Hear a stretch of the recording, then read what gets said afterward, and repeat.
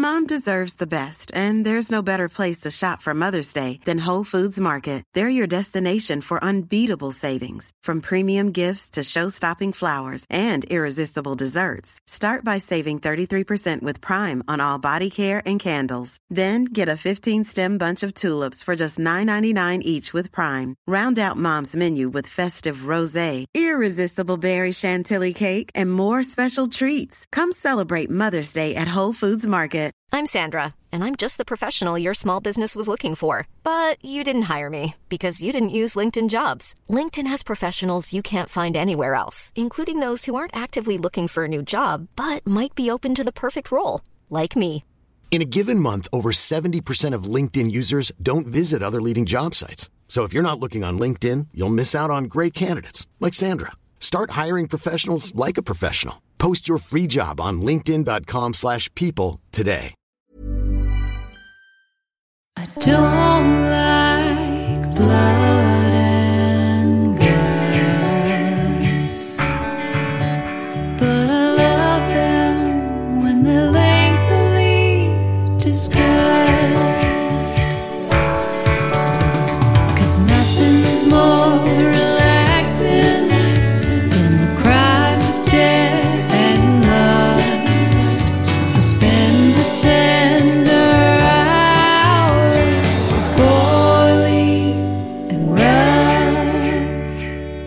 It's a lovely, cozy afternoon into dusk here with the With Gorley and Rust podcast. I'm Matt Gorley.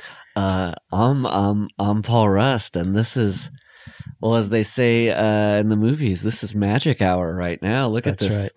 Or golden hour? Yeah, both. I think it's the gloaming, it's everything. You and I don't normally podcast this late in the day. You know, I was thinking as I was parking outside your house, I was like, this is our equivalent of With Gorley and Rust at night. I know, but remember 5 p.m. after dark. With Gorley and Rust dark. Slightly before dark. Remember though, in Voorhees We Trust, I think we did all night. Didn't we do a lot of night times with that? Because like when I remember our two guests, the guests Jesselnick and Tracy Toms were at night. We're at nighttime. There's a lot more spooky at night. Yeah, especially when you're surrounded by trees here at nighttime and dare I say Jarvis level windows, cabin level windows that Jason could smash his hands. That's right. Like you could be pulled through that window at any time. I don't want to scare you. I started now referring to, as we were just discussing off mic, my family. We went and traveled and stayed at a cabin over President's Day weekend. I guess it was, right? Yes. Yeah. And I've now used, not even consciously using Jasons as a plural for like killers. So it like locked the window door, and I was like, I'm just locking it because I don't want any Jasons to get in. So you Jason-proofed the door. Yeah. Just in the woods. I Michael-proof my house here because it's in the suburbs. Right. And then at night, when we put our heads on the pillow, we Freddy-proof. Yes. And if we ever go to space, we'll Xeno-proof. Oh, God willing. I know. Hey, and now we're going to have to king-proof. That's right. We've buried the lead once again. We're back. Yeah. Better than ever for what we're calling the King Fling. Oh, Matt. What? I also thought, okay, so this goes about 10 weeks. That's right. 10 weeks. We'll maybe take a break in the middle, but 10 episodes, yeah. So we're starting roughly the beginning of March. Yes. This is going to plop us right down mid to late May, my favorite time of year, spring. I think I might know where you're going with this. Spring King Fling. Oh, my God. The Spring King Fling. Now, maybe spring is better at the end, but then I was thinking of like, you know, the spring dance. The Spring King Fling. I think it's got to be at the front. It's got to be the Spring King Fling. Or King Time, Fling Time, Springtime. Springtime, King Time, Fling rhyme. No, I think you had it in one. The Spring King Fling. If we feel okay about it, you feel open. I already feel it's right. It sounds like like a car sale happening, like the Spring King Fling is going on now. You're a Toyota dealer. It definitely come on and does get not a Christine. sound like we're going to be discussing Stephen King movies. No. Did you say Christine though? Well, come down to the Spring King Fling and buy a Christine at your. What kind of car is Christine? Oh boy, a Ford Fairlane. Seriously? No. Boy, I wish I could. Plymouth. A Plymouth Fury. Okay. Oh, that makes sense. I hope that's right. But since the Dead Zone starts in wintertime, yes, I was like, what if while we're randomly pulling these out, the last one are like springtime set? Oh, if there's a Shining or a God, make the season specific and let it happen. If there was a sequel to The Shining directly after, not like Dr. Sleep, but directly after. Intern Sleep. Yeah. And it was about thawing, like springtime, like the spring after the They Overlook. should. I want to see that movie both times the Overlook tragedy has happened. The spring cleaning crew that has to go in. There's no more like haunting. It's just they have to deal with all this. Matt, as a child who grew up in very, very cold winters in Iowa, and like things to be clean and tidy. Mm-hmm. Springtime was the best because the doors and windows all got opened. That's partly why I love California. It's just like springtime, mostly year round, except for a few months where it gets very, very hot. Yes. But then also the house would get kind of. You do some spring cleaning. Yeah. Here we do like we have to do an outdoor spring. We call it opening day for like the opening of the season where we have to uncover things and clean bird shit off our deck and all that. That's fun. So you said bird shit. I went, that's fun. It is fun. Have you ever done a garage sale or anything like that? We keep meaning to, and then we end up just taking it to Goodwill because like the thought of spending a whole day doing a garage sale does not appeal.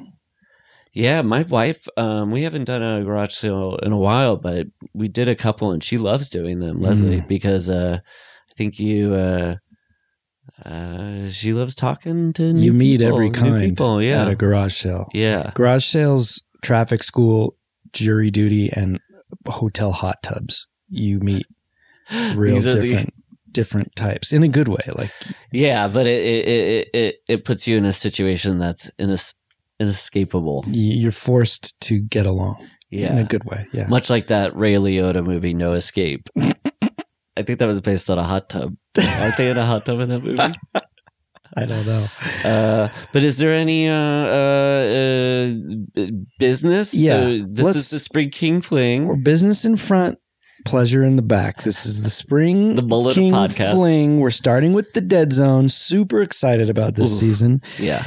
Oh boy, what a crop of fun movies. Oh, I know. And what I wanted to kick it off with, I'm just going to spoil it. I loved this movie and I'd never seen it. Okay, we'll get into that in a second. But what we're talking about here is this is the With Gorley and Russ podcast. This is where you come, if you're in the market for a long podcast that's cozy and goes on whatever tangents it needs to go on without any grief from the tangent police who's outside my Michael-proofed windows right now. We have a Patreon. You can go to patreon.com/with Gorley and Rust, where we do feature-length film commentaries. We just recorded the one from Halloween 3. It's out now. One of the bits of business we have to cover is that every fourth commentary, is that right? Every third? Every third, yeah, every because third commentary, you then me, or me then you, then yes, the trustees, what we call, or you then the trustees, then me. I mean, you the me. Okay. They nominate and then choose the commentary that we're going to do, and so the winners of the nomination were The Burbs, Manhunter. There was a real grassroots campaign, I think, from the Discord on that.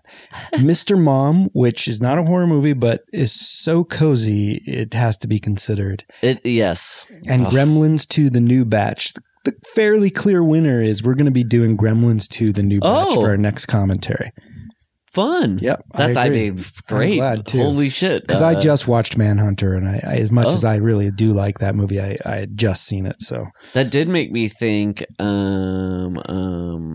we should do a Hannibal Lecter stretch. Season? Yeah, that'd be that's fun. That's a great idea. That's a real good idea. Ooh, you know what? This is just occurring to me.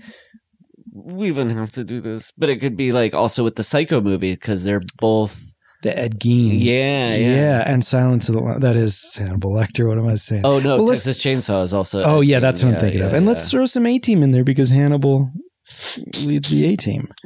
I mean, it should be primarily Hannibal-centric episodes of A-Team. There's got to be like a slightly spooky episode of the A-Team, like a Halloween episode or something.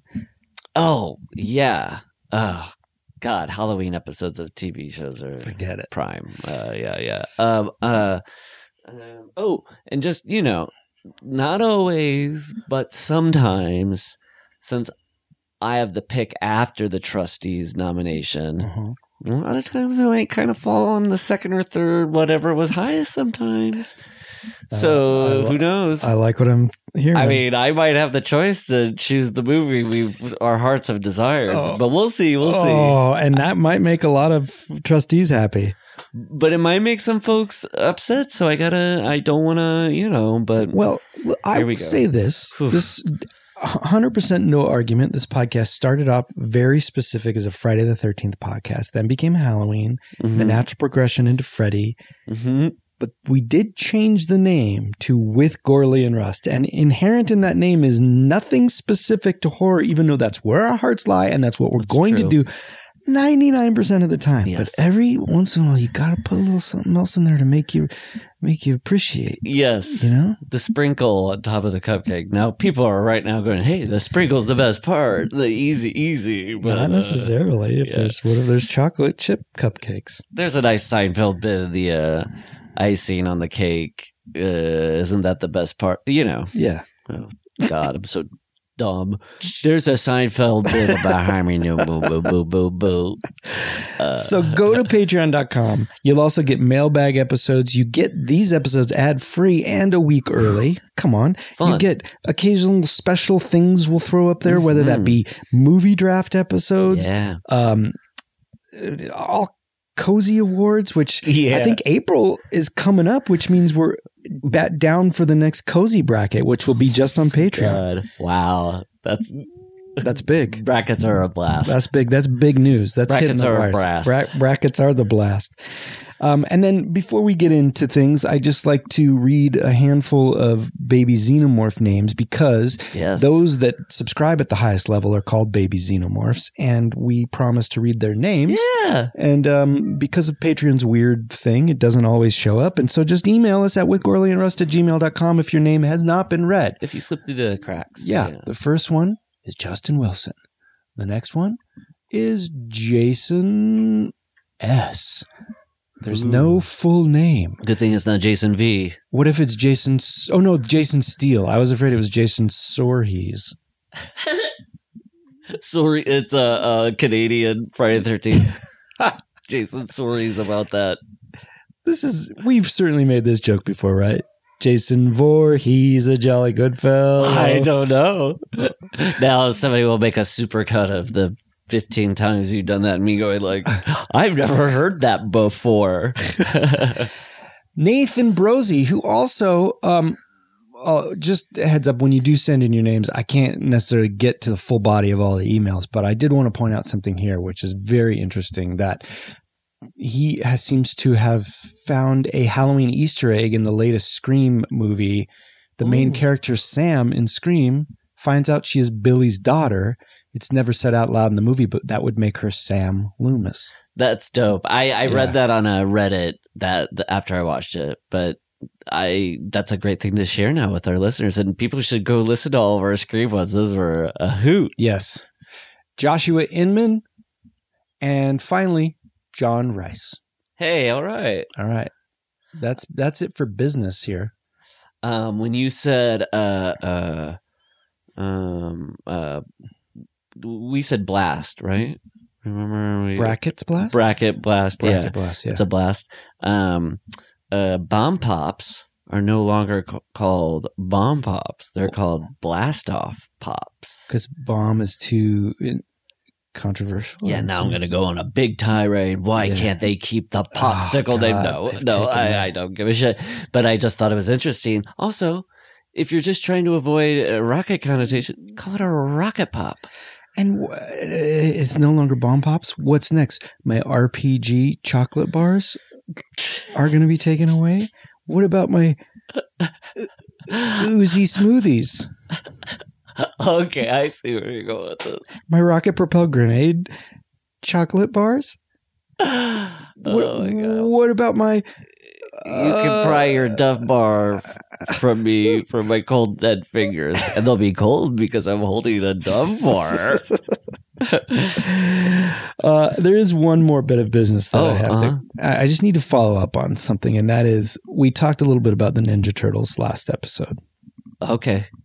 And I told the story about how Amanda was writing for the Michael Bay reboot of the Ninja Turtles and didn't know anything about the Ninja Turtles and, called Shredder Schneider in a pitch for a joke. I don't know if I... Yeah, this was last episode, Paul. Am I going quite mad? I think you're going quite mad. Go on. I'm so sorry. No, and that she didn't know who the Turtles were. She knew who they were, but she didn't know what their names were and what each one was. So the other day I told her how we talked about this, and I said, "Geez, Louise, I'm just curious. Could you name the Turtles? You've now worked on the film. What are the 4 Turtles' names?" And she goes, Michelangelo, John, and Da Vinci. Well, based on my memory, I'd be surprised if I could remember your guys' names, let alone the Turtles. How could I not remember that? Wow. I don't know. I think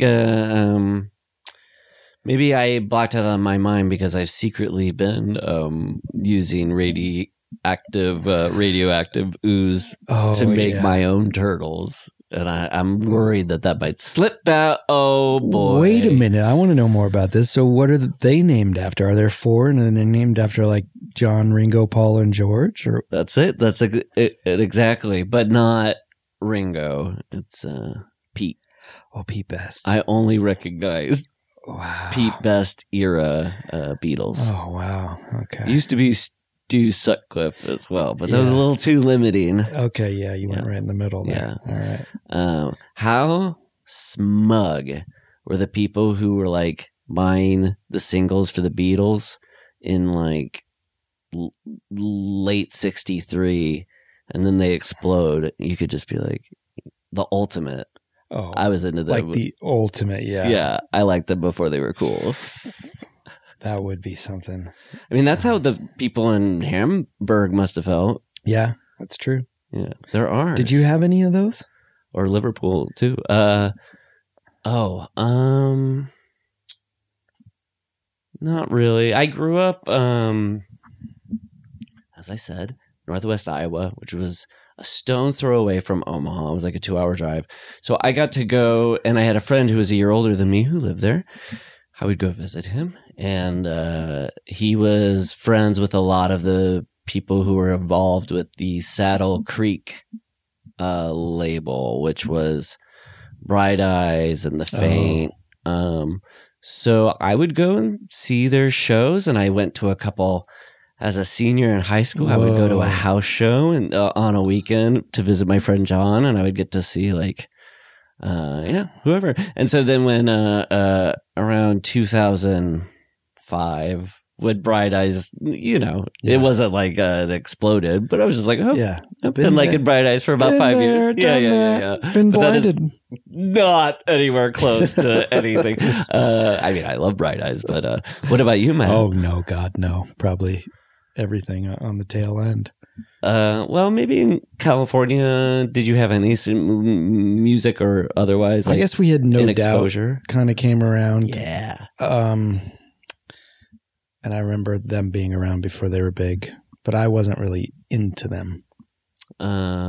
Right. Was it kind of like kiddie stuff at the time? No, it just wasn't my thing, I guess. I don't know. Not your I wasn't cup of orange juice. I wasn't into anything so hardcore and rebellious.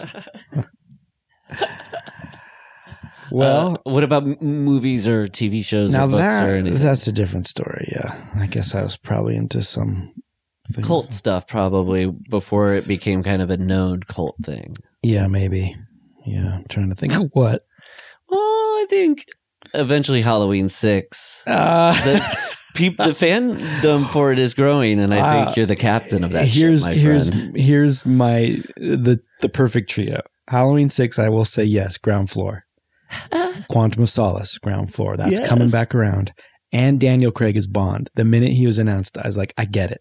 I get it. I'm not trying to, I know people know I'm a big Bond guy. I'm not trying to retroactively lay claim to that. I was there from the beginning. I'd seen Munich. I loved it. I believe it. And I know it. Yeah. And it seems like with those first two examples, an appreciation for a overlooked gem. Yeah. And it's very Gorley. Candid farts. I was big on candid farts. Back when it was just on video. When Kane Hodder was passing it around tape to tape. I kind of don't even want to ever watch it because the reviews and descriptions of it were like people's disappointment of like, they don't really even sound like real farts, and the people's reactions seem more confused. No, I do remember you telling me about candid farts. How could you forget? Oh, we got to get a copy of Candid Farts. Candid Farts. It's probably online somewhere. I haven't even Googled it. Oh, I'm worried to Google it. At work? I know. I mean, you'll get fired. Not safe fart work. Somebody walks by. Not safe fart work. Okay.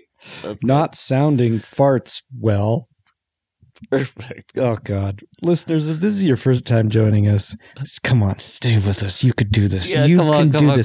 I don't really have a job where people are walking by me and looking at my computer, okay? Yeah, I don't either. Yeah, okay, so that's just up front. Unless it's my wife or cat. See.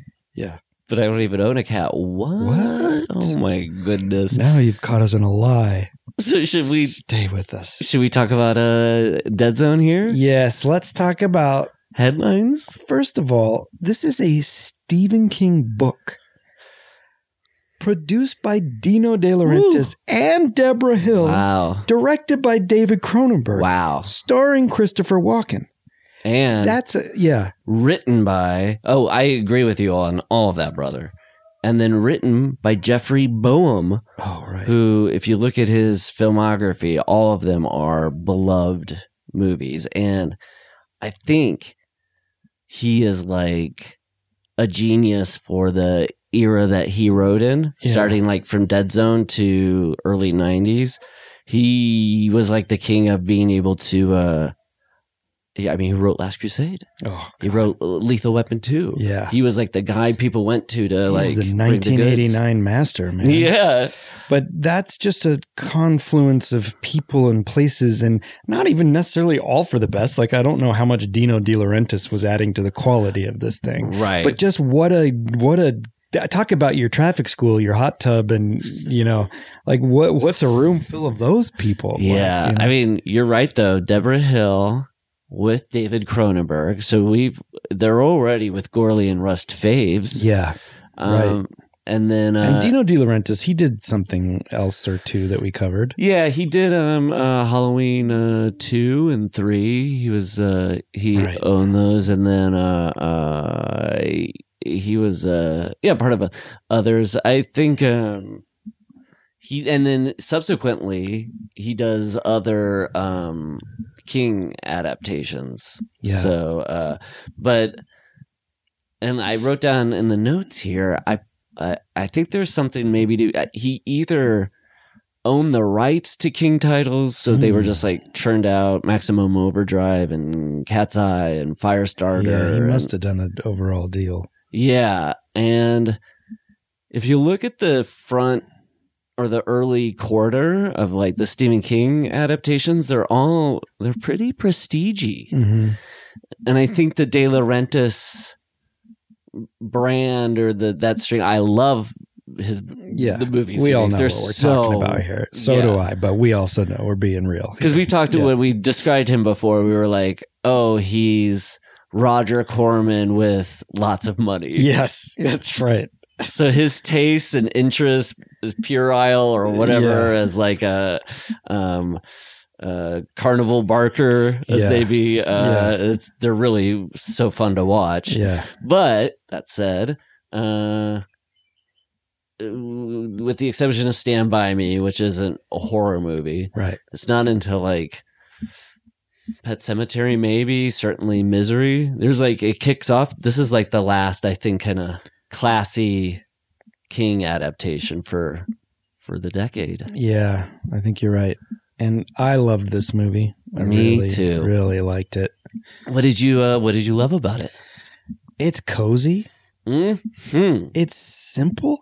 It's odd in that it's like kind of 3 separate stories. Yeah. Like it has a structure of in film that you don't often see. Like, which is so fun to, right? I agree. And I'm always for this kind of thing because I feel like the world has become militant of you have to have your 3 acts, where you could say this movie very distinctly has 3 acts, but there's the overarching theme of his power. But the stories, other than the loose connection between the 2 and the 3, are kind of strangely unrelated. The fact that this movie allows you to have a sit-town slasher, a local slasher. Yes, which I thought was going to be the whole movie. Yeah, I had no idea. Killing girls, a slasher killing girls in the town. You get that along with a political assassination movie. Yes. Along with just a visual of a president in the future putting his hand on an electronic pad. There's just, it offers up so much to love. And he's in a coma 11 minutes in. That's the Boehm touch, I think. I think he's like really, he's with the audience by this point, where he's like, audiences are getting smart. I have to think as fast or as quickly as they do. And yet we never know why this thing happens to him. Right? Like how he gets this. Is that, I wonder if in the book you know more about that. But this is probably go ahead. It's just so stripped down and solid and simple of a guy gets in a coma. Or I mean, you could argue he has the power before because he kind of has a sense before it happens. So he's got some kind of second sight, and it's like the coma has awakened it in him. Yeah, ironically. Yes, that's what I was gonna say. Is that rewatching this was probably like the 5th time I've seen this since like the age of 9. Oh wow! When I first saw it on ABC, like Sunday night movie of the week.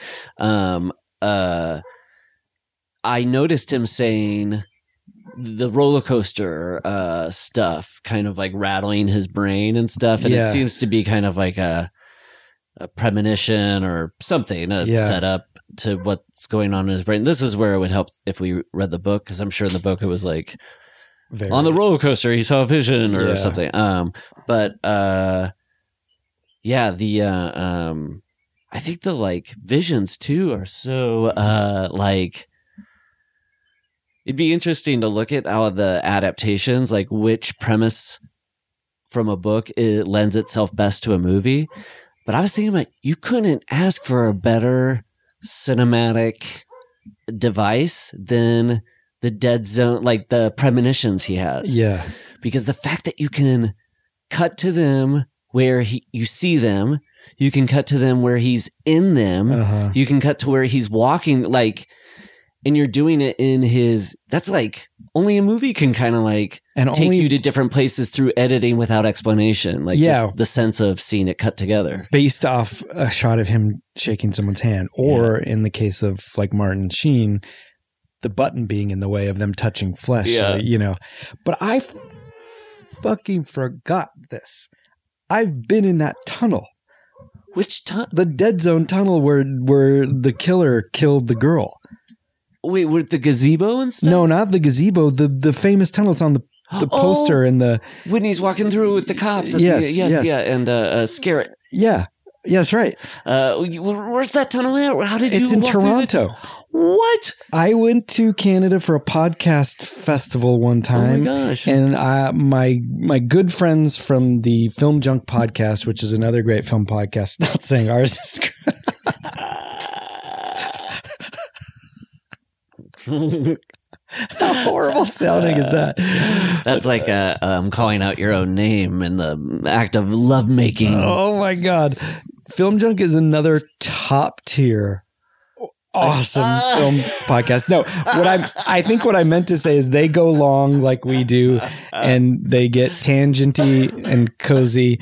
Anyway, my friend Jay, I think I had finished doing the I Was There Too podcast, but he took me to famous filming locations in Toronto. Like we went to the school in Pole in Christmas Story where the kid licks it.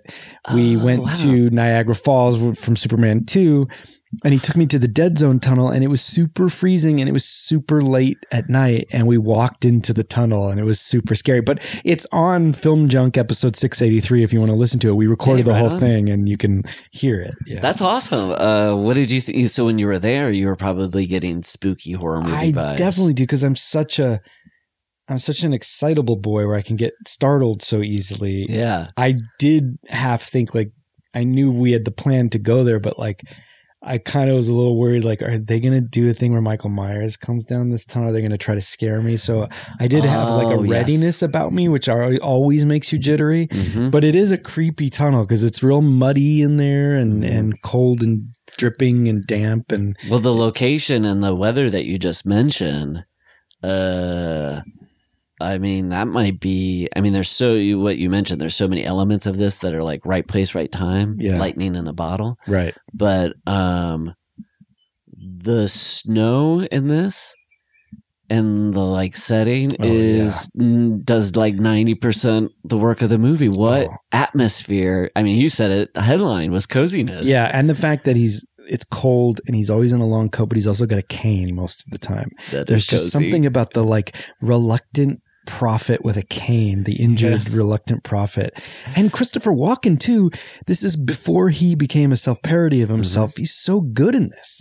I mean, that was the other high praise I was going to give it, was just perfectly cast. Yeah. I don't know any other actor at that time who could. And I think what's great about his performance is sort of what's great about the score and the story, which is like he has sincere romantic passion, and like a beating heart with lots of feelings, and I believe that. Yeah. And then when he has to be kind of like, obviously we know now Christopher Walken can, and sure people saw Deer Hunter by this point, like they know he can play like rattled. Yeah.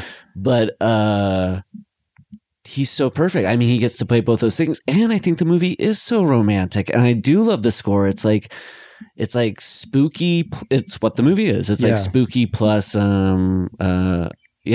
spooky romance. Yeah, and you're right about the Walken thing, because this is before his weird element that he got typecast into was cemented. So he was just known as versatile at this point. So in this one, because he does have a, like no secret, everybody does the Christopher Walken impression. He has a strange delivery. Right. This is before it became a thing, so it just kind of like helps you fill in the blanks for him having a second sight. But at the same time, you don't see him in this as a weirdo. You see him as a kind of like victim, an unfortunate guy, and hapless in a way, but very smart, and a guy who takes his own agency.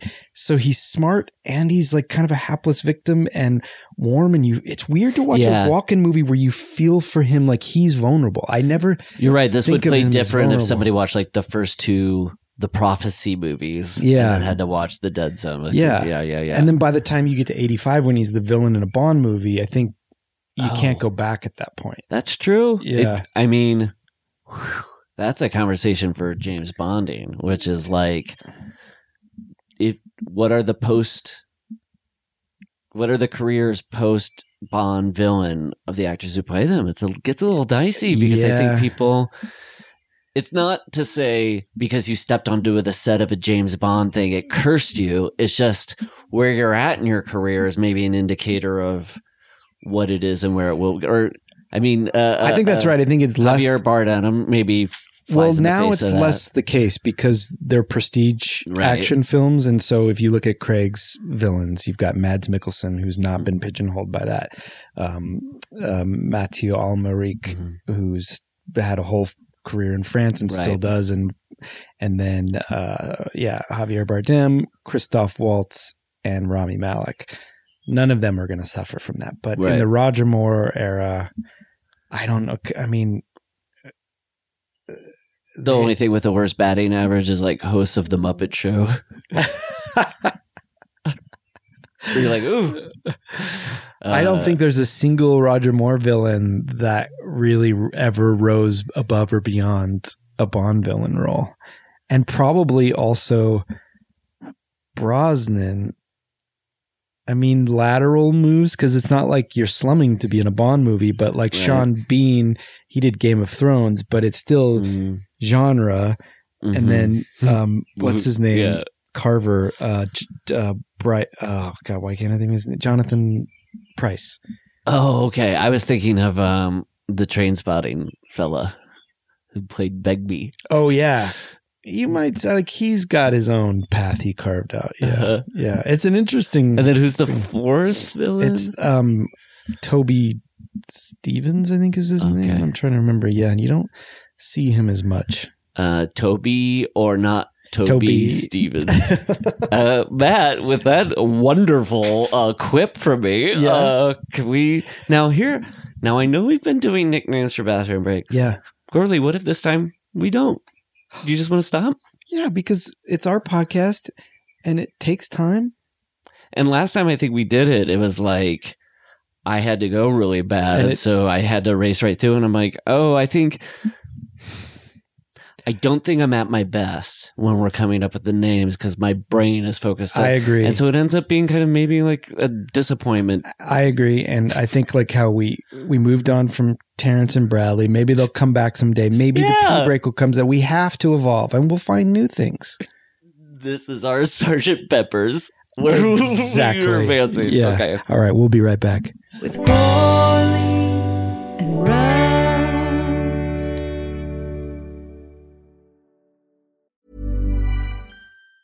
Mom deserves the best, and there's no better place to shop for Mother's Day than Whole Foods Market. They're your destination for unbeatable savings, from premium gifts to show-stopping flowers and irresistible desserts. Start by saving 33% with Prime on all body care and candles. Then get a 15-stem bunch of tulips for just $9.99 each with Prime. Round out Mom's menu with festive rosé, irresistible berry chantilly cake, and more special treats. Come celebrate Mother's Day at Whole Foods Market.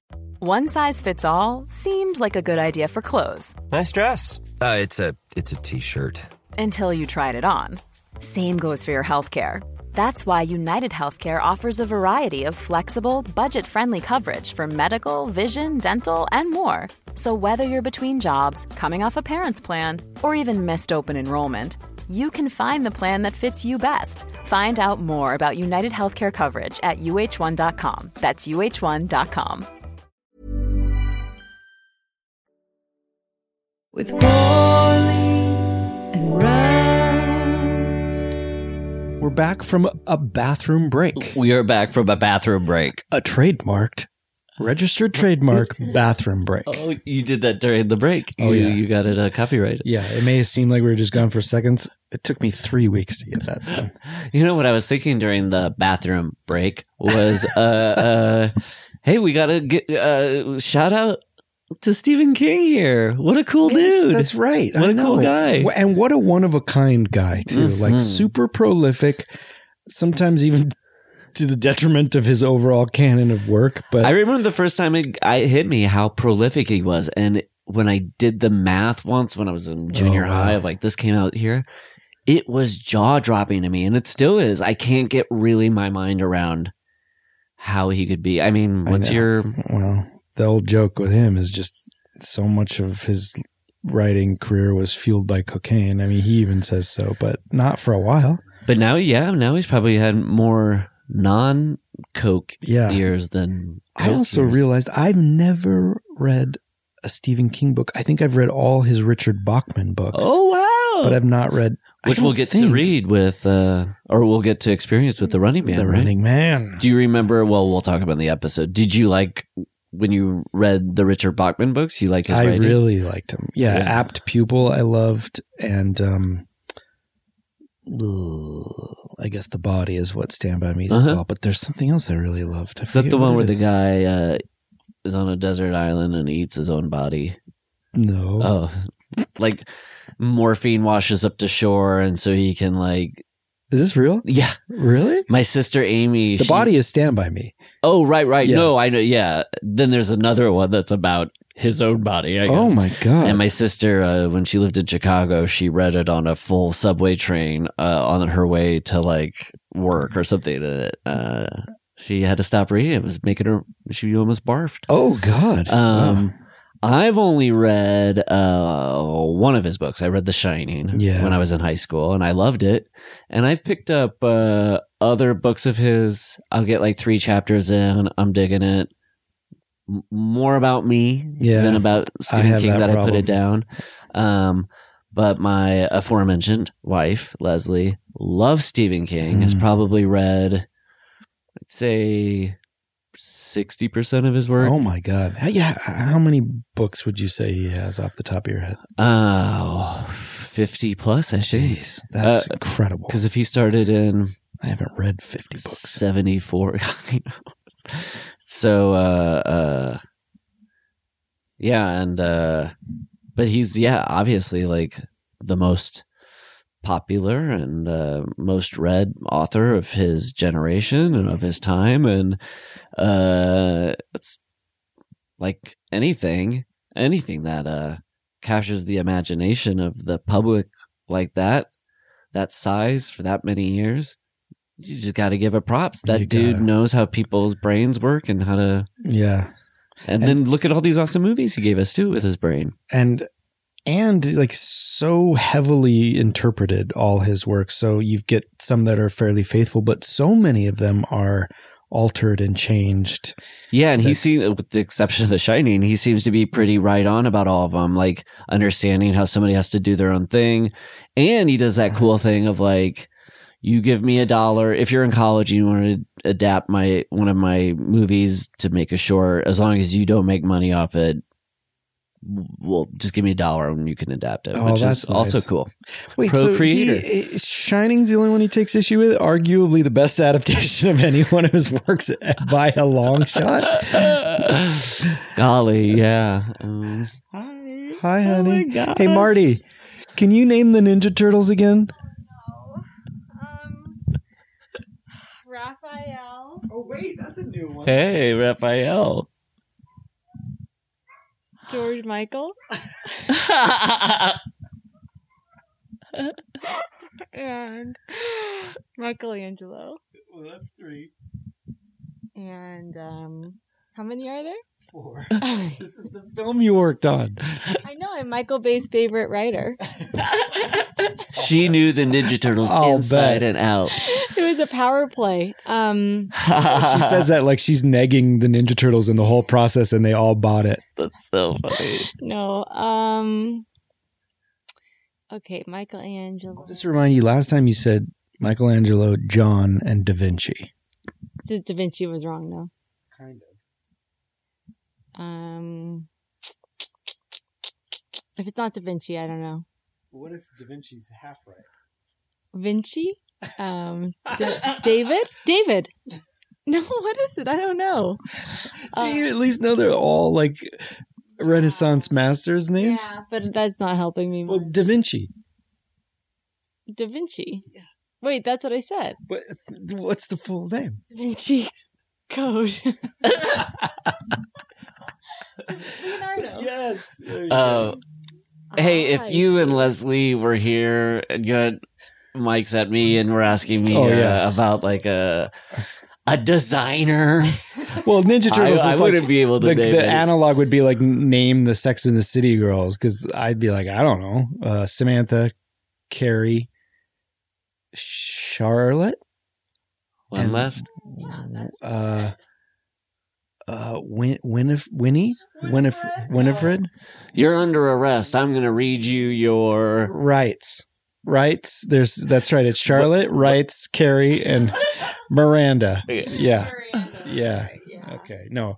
Now name all the ingredients in a Cobb salad. Okay. Cobb and salad.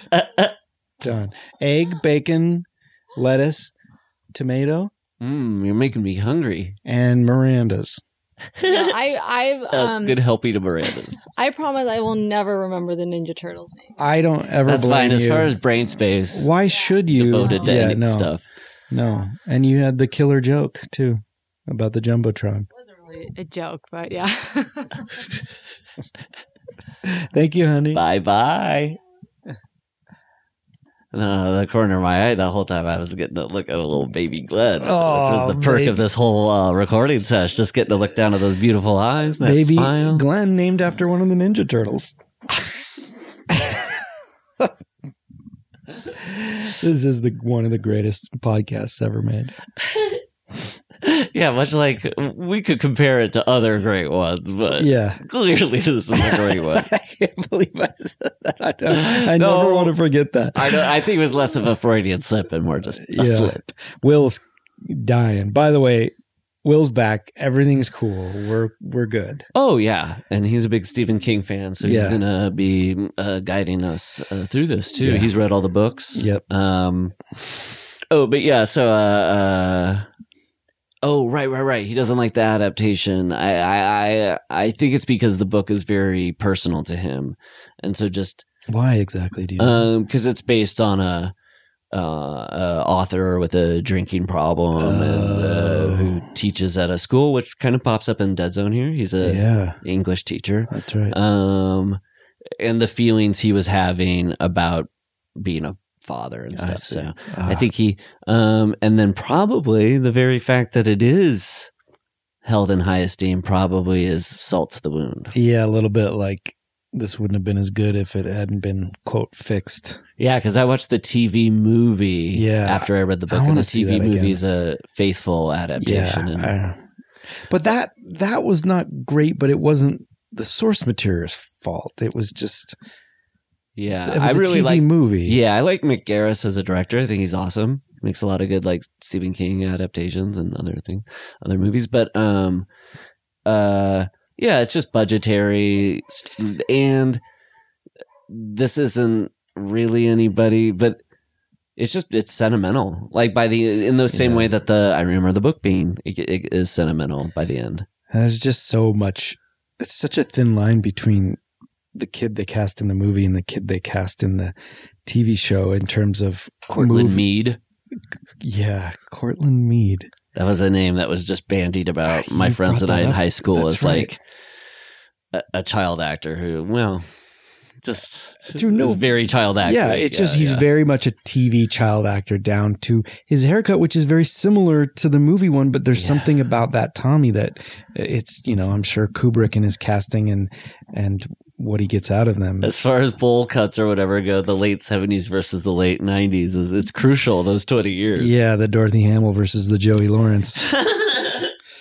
And what they stand for. I was a Hamill generation. But Leslie, having read so many and her discussing them with me, it just sounds like I wish I read a lot of his stuff, because I think it'd be such a hoot to be able to have an author you love and you get a book or two per year or so. Just be really fun. I know. That would be nice. I wonder if I ever will read one. And what one would I read? Maybe The Shining. Shining's long. Yeah, I think Carrie is in the diary format, so it might even go down quicker. Interesting. What was the... I was just going to say. Which one would you be interested in? Any hook you? Or are you like, I definitely hate killer dogs, so count me out for Cujo? Could be fun. No, I don't hate killer dogs. I'm on record loving killer dogs. Yeah, I bet if Margot, your cat, could write a novel, it'd be Cujo. Yeah. It'd be like, fuck this beast. I know. Margot looks like Church from Pet Sematary, the new one.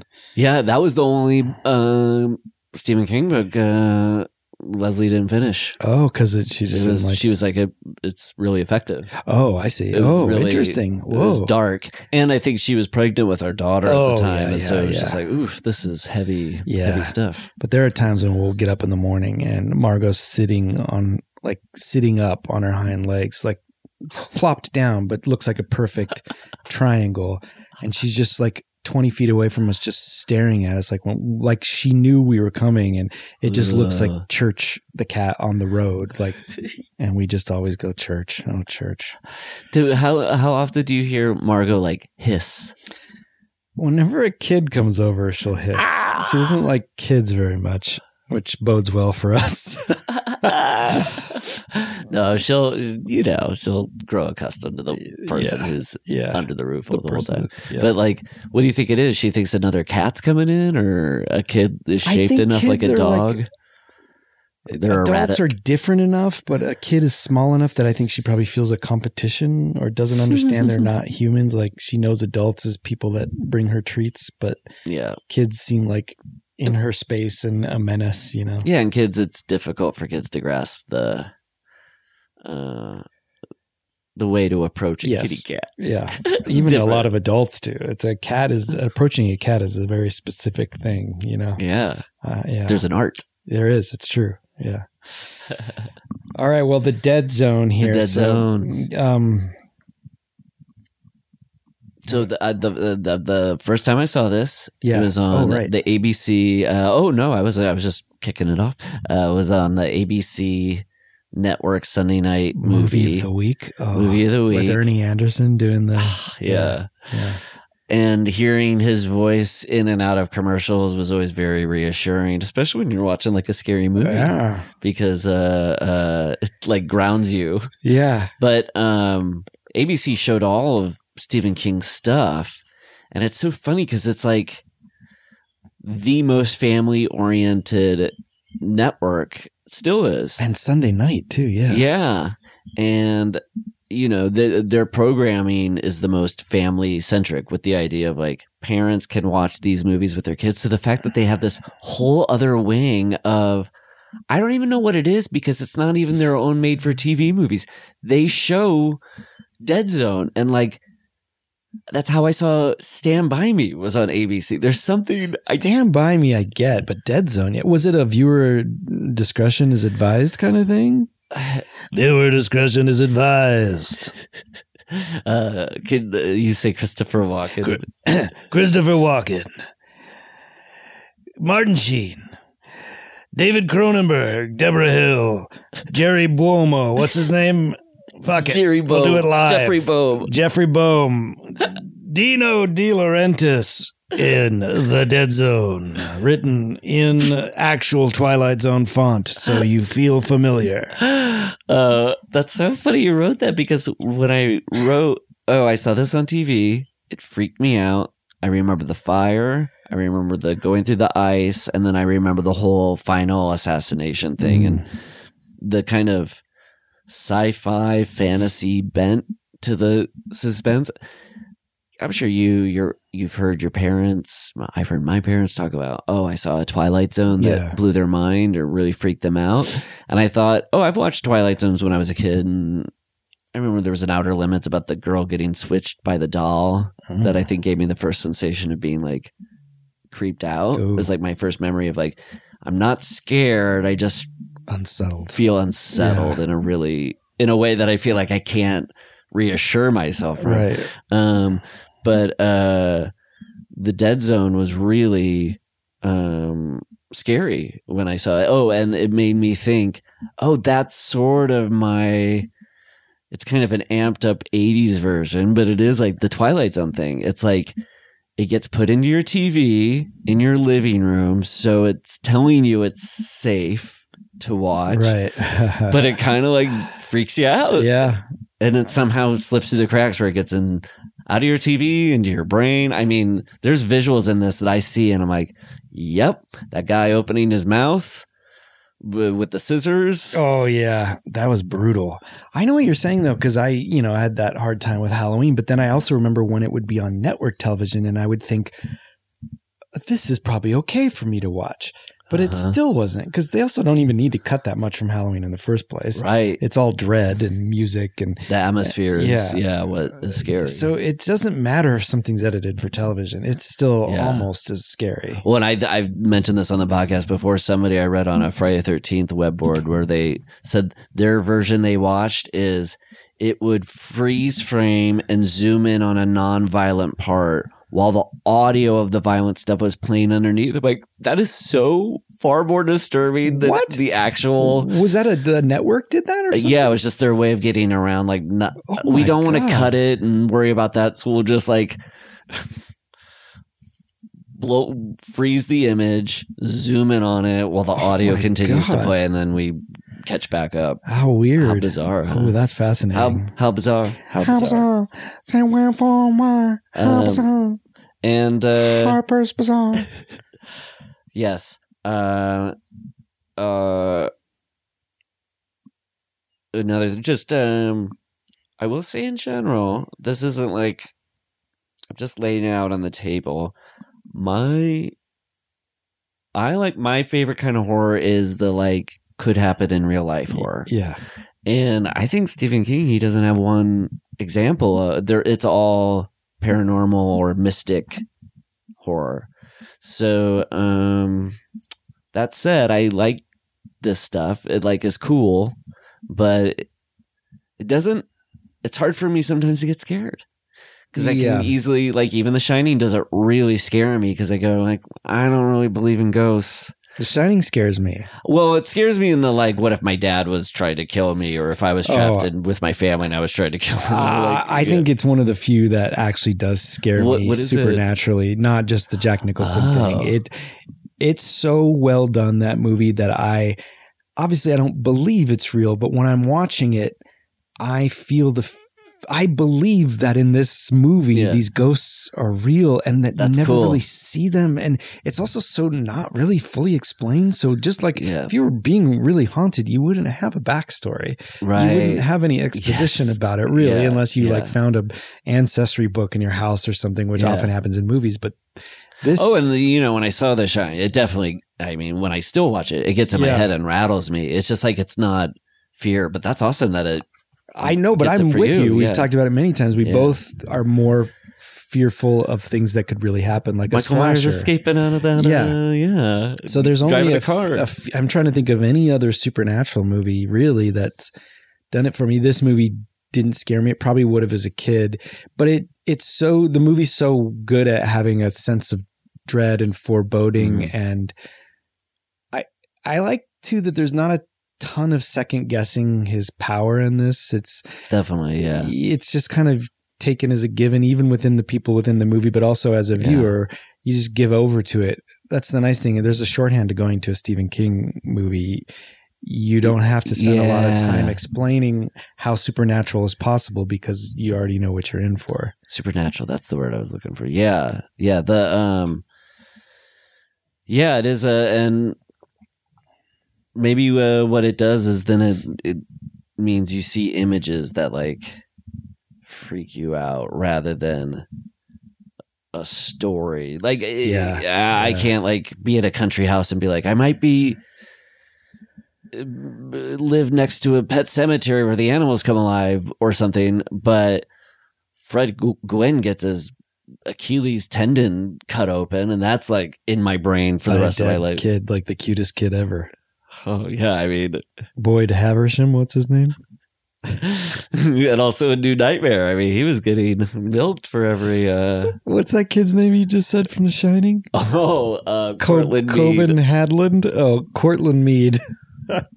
Of the Mead Notebook Empire. I don't know.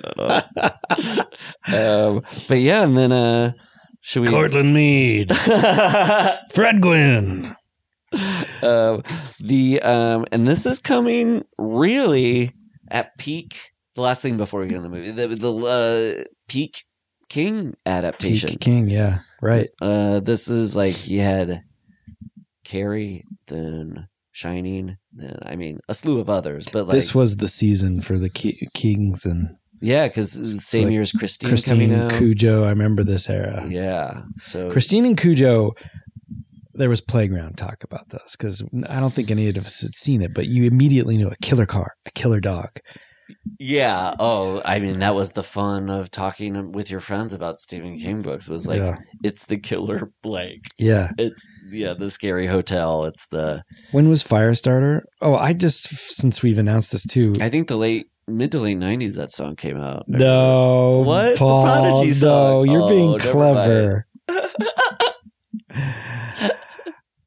The Firestarter. We haven't even talked about the fact that there's a new Firestarter coming out. There is? Yeah. With who? It's Zac Efron plays the dad. Zac Efron is playing Father Firestarter. This movie is a father starter for him. This is the greatest podcast. I take all that hedging back.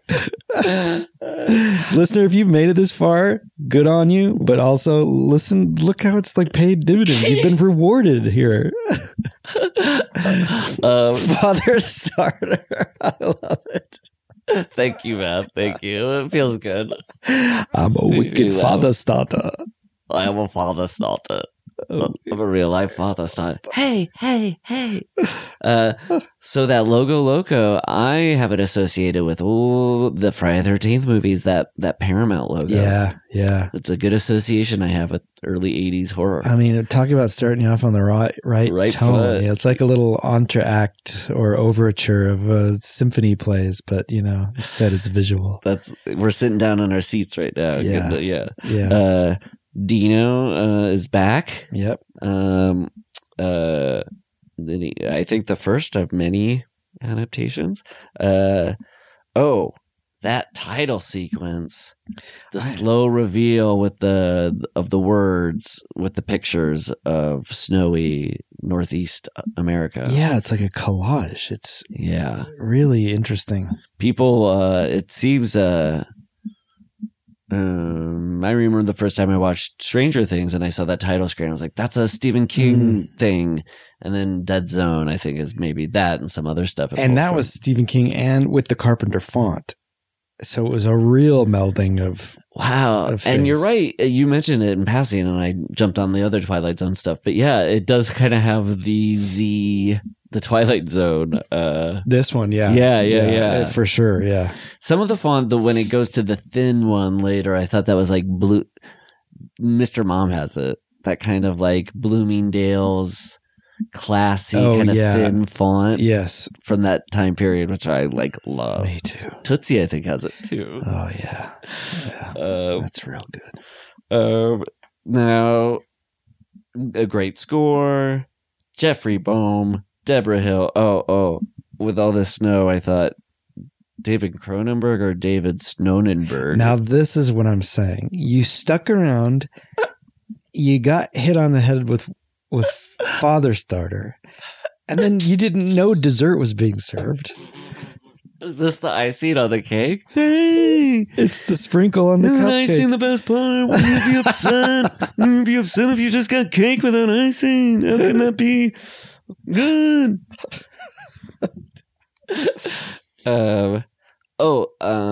No better casting than Christopher Walken. Yeah. I put him far under, but I think it's my second favorite, under Anthony Perkins, my favorite male performance in a horror movie. Really? He's really good.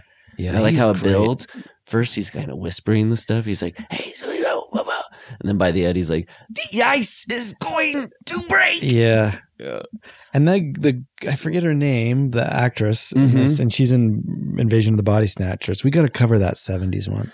Yeah, I watched that once and it blew my mind, so I'd love to revisit it. Because she does this thing with her eyes in that movie. Oh. Do you know what I'm talking about? Where she is able to jitter them from side to side rapidly. It's a weird little thing she can do. Actors. But she does it awesome. to make her Donald Sutherland laugh. It's not it's a freaky thing. Does she bite down on her own knuckle and have them go back and forth? No, did you ever see the SNL spoof of the Dead Zone where it's the non-consequential? Yes. They don't call it the Dead Zone. It's non-consequential psychic. I'm forgetting I did. Yeah. And I think I was I think I know this is supposed to be the Dead Zone, but I'd never seen the Dead Zone. Who's in it? Is it Christopher Walken? That's right. So funny. Oh, I might have to dig that and up. They perfectly time the sound cue, him touching somebody, reacting.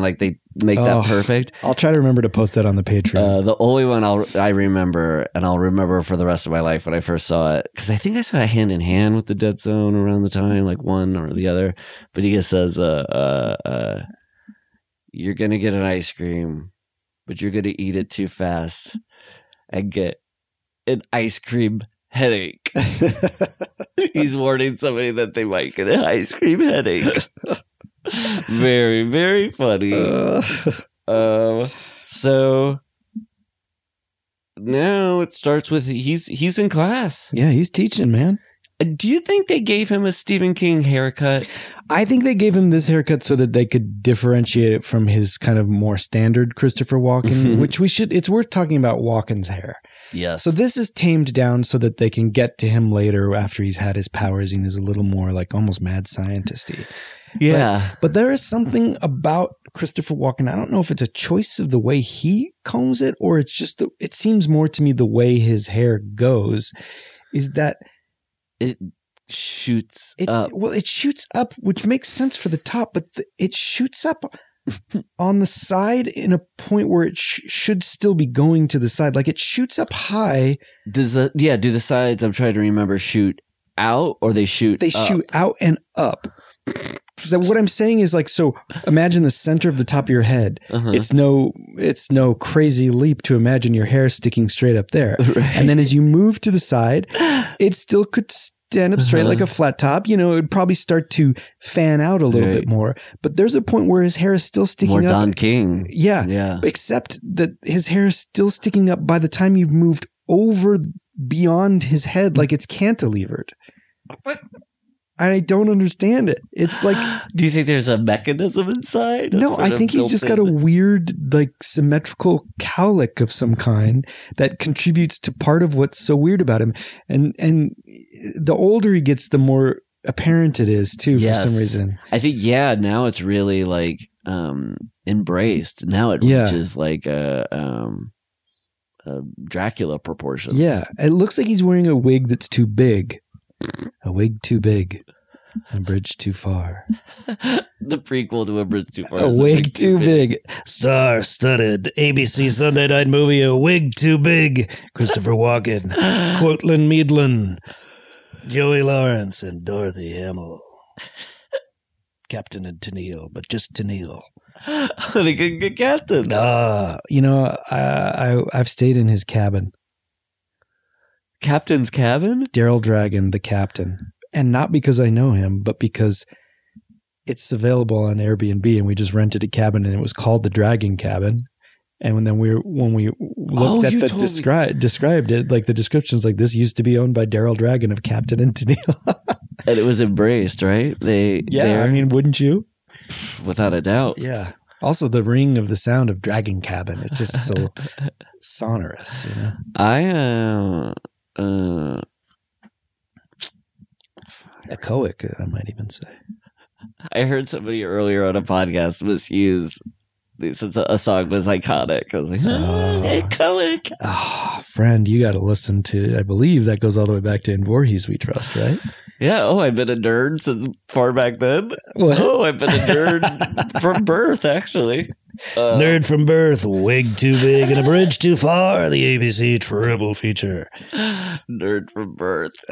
I watched a really good TV movie with Judith Light and who's from Roseanne and Big Bang Theory. He was a child actor. He's great. DJ? No, Dave. He played David. Gadecki? Jonathan Galecki? Jonathan Galecki. Galecki from Christmas Vacation. Yeah, but it was a really and the dad from Dirty Dancing. He was in Law and Order and stuff. Jerry Orbach. Thanks, buddy. You helped me out there. People should check it out. What's it about? What's it called? You're not going to give us anything else? Judith, you're selling this on Judith Light? What an insane recommendation. Here's the thing. It kept me guessing to the very end. Well, maybe you shouldn't say anything more. We should just if we're curious, we got to do the work. I'll find it. Will's Googling it because I think it was an ABC movie of the week, so it does tie in with what we're discussing. Is it like a true crime story or something? So what it is if in Fatal Attraction, what if the rabbits side of the story? Yeah. The Rashomon. The Rosencrantz and Guildenstern from the rabbits' just point of ends view. with him being boiled. What if Glenn Close showed up dead, and all fingers point to Michael Douglas, and his wife believes him that he didn't murder. Oh, and she's a lawyer and represents him in court.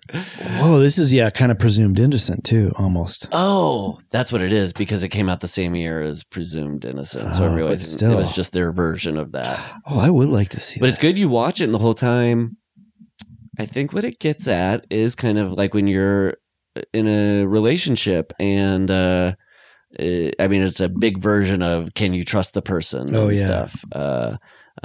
Sort of like Gone Girl or something, right? But and the title of it is My Friend. My Friend. It goes by Murder at My Door, but I remember it as Star Wars. It's one of those TV movies that has a different title. Oh my god, it's so annoying. I'll vamp. The ABC Sunday morning movie, Moses and the Three Bears. That's all a vamp I have. Oh my god, I'm so sorry. It's worth it. It is worth it. Take your time. Take your time. People want to get a nice Pepsi. We get In Defense of a Married Man. Oh, that's a good title. A title like that. Good title. Check it out. It's probably on Criterion. So we see him as a teacher. Two teachers walking down a hallway dating. Did you have that in your school, Gorley? Any rumors about two teachers dating? Yeah. I believe there were two older lesbian teachers that were a couple, and that was well known. But as you can imagine, this was the late 80s, early 90s, and it wasn't talked about as if it was like, oh, look how progressive we've gotten. It was just a lot of jokes. Yeah, but it wasn't like this. Yeah. There's so much ADR in their discussion in the school. And then when they kiss each other, this begs the question, did they have to do the ADR kissing sounds? Because there's noises when they kiss. There's like... And I noticed the ADR. I did hear the kissing, but I like to imagine it was David Cronenberg in the ADR, so it should be like, you can kiss me if we need the kiss sounds. But I'm a Dino De Laurentiis. Okay. So the actors refuse, so it's Dino De Laurentiis and David Cronenberg kissing each other to get the sounds, and they're all like, oh god, they came with such a manufactured ruse in order to kiss each other. It's for ADR. Sorry, it is for ADR. You greenlight this whole movie just so you guys could kiss. To do ADR. What a convoluted. It's not enough to kiss. I want people to watch it, and I want it to be recorded, and I want it to have a life live on screen. Oh, if only your Matt and Paul would discuss it. Hey, speaking of Cronenberg, I forgot to tell you, we went to the snow and put Glenn in a red head-to-toe snowsuit, and she looked like, other than the face, she looked like one of those creatures on The Brood. Outside of the face looks like The Brood. Yeah, and this is our third Cronenberg, right? Because we had The Brood, and then Scanners, and this. And there are Brood elements in this, like the snowsuits and the snow. Yep. I do love their romance. I believe it. I feel like they are really sweet and passionate. Yeah. They're kissing in the rain. Yeah. I do question his taste of a date going on a roller coaster in the dead of winter. Also, the way that this is set up, I wrote down the dialogue and then the smash cut. Where are we going? He says, it's a surprise. Smash cut. They're on a roller coaster. You don't get any sense. It just feels like surprise, I own a roller coaster, or I bought you a roller coaster. They were going to tear down this amusement park, but I bought it. I used all of our wedding money on it. And I have to maintain it? Yes. I mean, it's a I'm not going to take care of it for you. It wasn't enough that I bought it for you. Pet. Yeah, the upkeep of this. I don't know anything about maintaining a roller coaster. Well, you get to get to learn. I don't do Christopher Walken, mostly on principle. Just out of his self-respect. Yeah. Yeah. Then he hits that truck. I think trucks are going to be a big running theme with these Stephen King movies. I know, Maximum Overdrive. Yeah, Christine. Even if it's not trucks, maybe just vehicles. Yeah, there's a pretty fantastic vehicle in Running Man. And that's an Arnold Schwarzenegger vehicle. Oh, you're not kidding, my friend. Boy, this... Come on. How many other great podcasts do you listen to? So, holy cripes, like I said, that's under 11 minutes. This guy is in a coma. This movie's moving at such a clip. Oh, yeah. Then we're at the Wyzak, the Wise-Ass Clinic. Dr. Creepo. Dr. Sam, yeah. And he ends up being creepo? Nice, but his intro is just like he wakes up and he's just hovering over him, sitting down and hovering over him. What was he doing?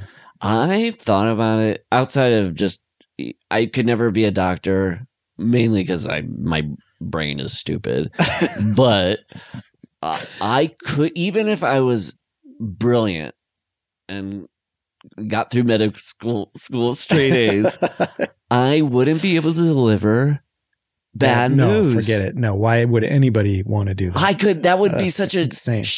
I go through 7 years of of medical school, and then you're like, oh shit, I didn't think about how I was going to have to break news to people. I have a friend whose job is to go to families in hospital hallways that have either just found out that their loved one isn't going to make it and talk to them about organ donation. Oh, wow. Yeah. I'm sure those people aren't containers for people's feelings at that moment. Oh my God. How dare you ask for an organ in this moment, right? Yeah, probably. yeah. But, oh my gosh. But because they need it to often be, but they're also it has to happen before the death. So the organ is, fresh, I guess. But yeah, I wouldn't want to be in the position of having to tell a guy you were in a coma, and he leaves it to the mom to blow it. Yeah, I would tell him right before he wakes up. So that you could later say it was a dream. Yeah, and hey, buddy, I told you. Yeah, that mom, oh man, she's really something too. Yeah. 5 years in a coma? Was that what it was? I wrote it down. Yeah, I think, 5 years. Yeah. This movie, I know they remade it as a series, but I could see this getting a pretty good remake.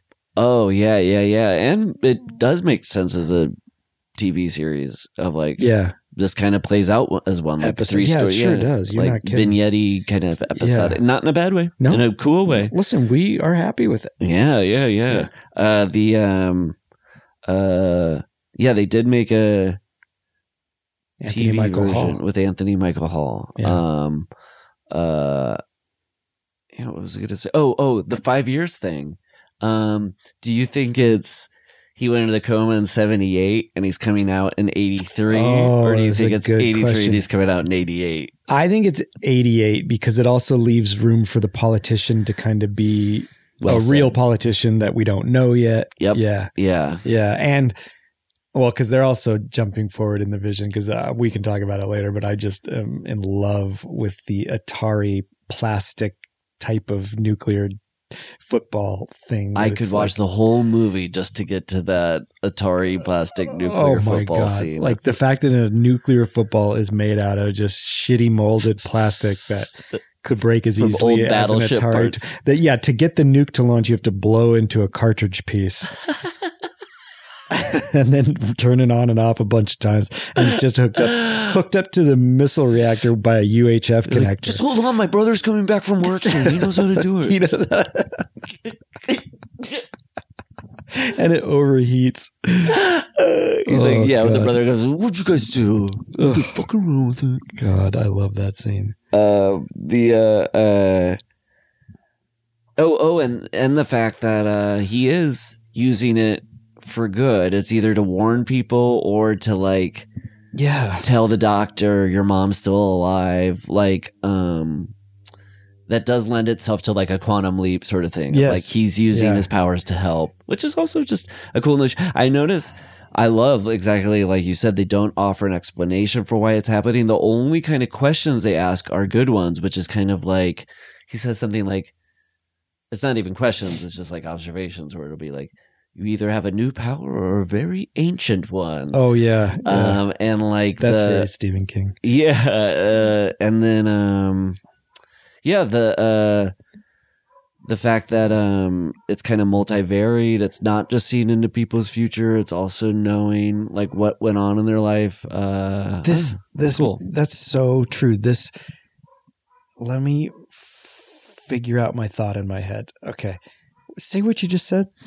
The fact that that they don't multivariate explain it because you wouldn't. They couldn't explain it in real life. So but I think and it becomes a question about faith. It's sort of like, why do you have this power? The mom thinks you were in a trance. The doctor's like, no, you were in a coma. But I think what we're dealing with here is a perfect example, and I wish we'd see this more, of a master filmmaker working under a hack where the filmmaker knows what they're doing. And I think the hack is just like, I throw the money, you do the thing. And so this movie is like a great example of one that's not beholden to studio notes. The structure of the 3 little vignettes is weird and odd for a movie. I think movies... Right, Dino De Laurentiis is the one who's like allowing that. Yeah, all he wants is... He makes the movie and then he goes and sells it and has a deal with the studio. But studio execs, otherwise, it feels like they'd be going, we need an explanation. Yeah. Is it an ancient curse? Does he hit a talisman? What is this? Yeah. And then... The other thing that is so interesting watching this in today's time, we talked about it a minute ago, but Christopher Walken is just straight up a good guy in this. And the whole time I keep thinking like there's going to be a turn because he's often plays someone so sinister. So that added an element of richness that was probably there a little bit just because he is a like slightly odd guy, but now really plays well. Yeah, to see him be good, that's true. It's different than if you saw William Hurt be good because you're like, oh, a guy who looks like a naturally innate good man, good decent man is being a good decent man, but seeing Christopher Walken be a decent person. That's so great about Cronenberg is he often casts left of center people that feel more real or odd or quirky. And we talk about how like a lot of Carpenter stuff is kind of right place, right time. He's so great and all that stuff, but he doesn't feel like he has full capacity and agency over his stuff. And then Spielberg, who does, but Cronenberg's right in the middle for me, where there's still an element of lightning in the bottle with him, but he does seem like an amazing technician. I don't know if it's like the fact that he wasn't born and raised in America, so he wasn't like steeped in all this onslaught of popular culture and the American dream that makes him his recognizable, being but funded by the Canadian government, where he's not having to get notes. Yes, it's so cool. You can his movies are liberated by, in the same way that people who got to make movies for Roger Corman are, where you're not like. But they're so wonderfully odd for that reason, where you aren't getting a full. I'm never fully satisfied by Cronenberg films because I realize they're lacking a bit of the formula, but that means I am satisfied by them in a way, Yeah, I think The Dead Zone might be my favorite of his, close with The Brood being close second, and maybe it's tops it just because it's the one I most like. I really feel the feelings that the characters are going through. Yeah, I actually feel like this might be a tough one to beat for this King fling. It's true. I mean, I'm looking pretty perfect. I'm looking just like initial. The Mist, I remember really liking. Now, The Running Man, I love because it's so fun, but it's not a better movie.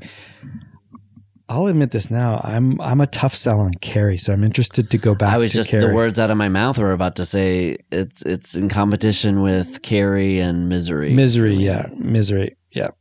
Misery might be tough to beat. Misery's in its own way a perfect movie. Yes. Yeah. You know what it's not in competition with though? A Bathroom Break. We won't even that's it. We'll be right back. Thank you, Matt. Unless this is the best bathroom break of all time, it might be. With Corley and Rust. With Corley and Rust. So, Matt, when he wakes up from the coma and he finds out that she's the love of his life is married. Yeah. That's like the worst version of she's moved on and is with somebody else, I think. Yeah. There's nothing more punishing than that. Because it's worse than death. It's worse than her dying, because then he could at least, like, he's lost her. Either way, he's lost her. But that way he could go, she died and we were in love. She still loves me. Yeah.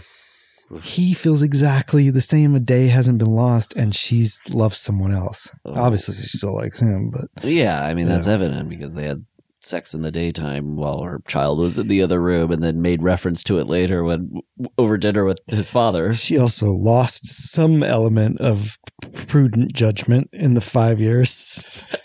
Yeah, but you know what? Her husband, he's a Stillson supporter. I know, but so is she. Yeah, but I feel like once she gets into the voting booth, she doesn't vote for Really? Stillson. I think he dodged a bullet, and that bullet being a Stillson supporting child in the next room while having sex lady. Well, if you want to dodge a bullet, you just hold up a baby. Nobody will shoot you. That's the smart thing to do. I did my freshman year of college. I came back and found out the girl I loved in high school was engaged, and my friend, I called up her mom to ask her if I could get her number to talk to her. And to talk her out of it? I think that was to test the waters. And if that isn't already sad, the fact that I had to hear the mom go, "No, I'm not going to give you her." And this was somebody who she loved me. We were like, it was a happy time. But were you in love with her that whole time, or was it just hearing that she was engaged? She broke up with me. I was heartbroken. Yeah. I had moved on, but then hearing that, and then now it's of course, any high school romance breaking, it's meant to be that it breaks up. Yeah, but does she know you're on the greatest podcast of all time? She's got to be eating crow now. No, we're on friendly terms now, but there's no ill will held. No. But like in reflection, when I look back on it, I'm like, that is so sad. You can't. 19-year-old. How old were you? 19? 18. Yeah, so like that. I mean, voice quavering. On. That's what you do. Remember? And then she did what a mom has to do. Were you crying at the time? Oh, I'm sure my voice was shaking because I was upset that it happened and nervous to ask for the number. And then she did what a mother's supposed to do, which is be like protecting her daughter from like an ex-boyfriend who's kind of going. Oh, yeah, that's really very sweet. Well, how would I handled it if I woke up from a 5-year coma? I mean, I haven't seen While You Were Sleeping, but I'm assuming that this tackles that very thing. I think in the While You Were Sleeping, the guy who goes in coma comes out having dead zone powers. Yeah, it must be. That is the last 20 minutes of the movie. Yeah. So 16 minutes in, we get the first vision and it's a doozy. Kid's bedroom on fire. How about that, huh? Yeah. That water boiling in the fish bowl. Yeah. The way those like plastic toys just melt. It looks like the kid from The Brood somehow too. I don't know. It does. But the Carol Ann. Then the Carol Ann trope of all horror movies had a little Village of the Damned girl. And then seeing Christopher Walken in that bed with fire surrounding him and stuff. It's wild. Yeah. Then he sees the vision of the doctor, his past, and he says he's not going to contact his mom. The doctor knows his mom is still alive, but he's not going to contact her because it isn't the natural way.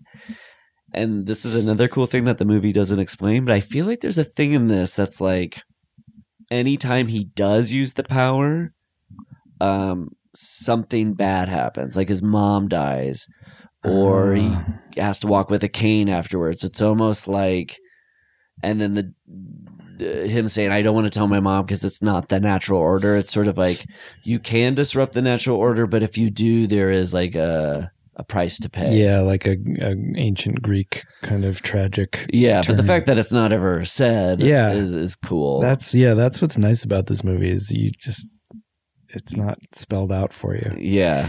Well, answer me this. So then the next thing we go on is to the Castle Rock Killer. So what is the Stephen King Castle Rock connection? Because there's his whole Castle Rock series too. Right. So from what I know as just a passing fan is that a lot of his stories are based in Castle Rock. I think Needful Things was maybe the last one. It was sort of like now the name gets mentioned. But it's funny because Rob Reiner, since he made Stand By Me, and Misery, he named his company in the mid to late 80s Castle Rock. That's what I think of, yeah. So when I heard the Castle Rock Killer, I thought, George and Elaine, look out! Because Castle Rock produces Seinfeld episodes. Rob Reiner's clearly got to be the Castle Rock Killer. Oh my God. Figure it out. Imagine Rob Reiner like a spooky clown mask chasing somebody with a chainsaw. Now he has a new haircut. Yeah. I love the Cronenberg touch of like he's got like cracked, gross lips and stuff. Always get some body horror. Some gross body shit in there. Yeah.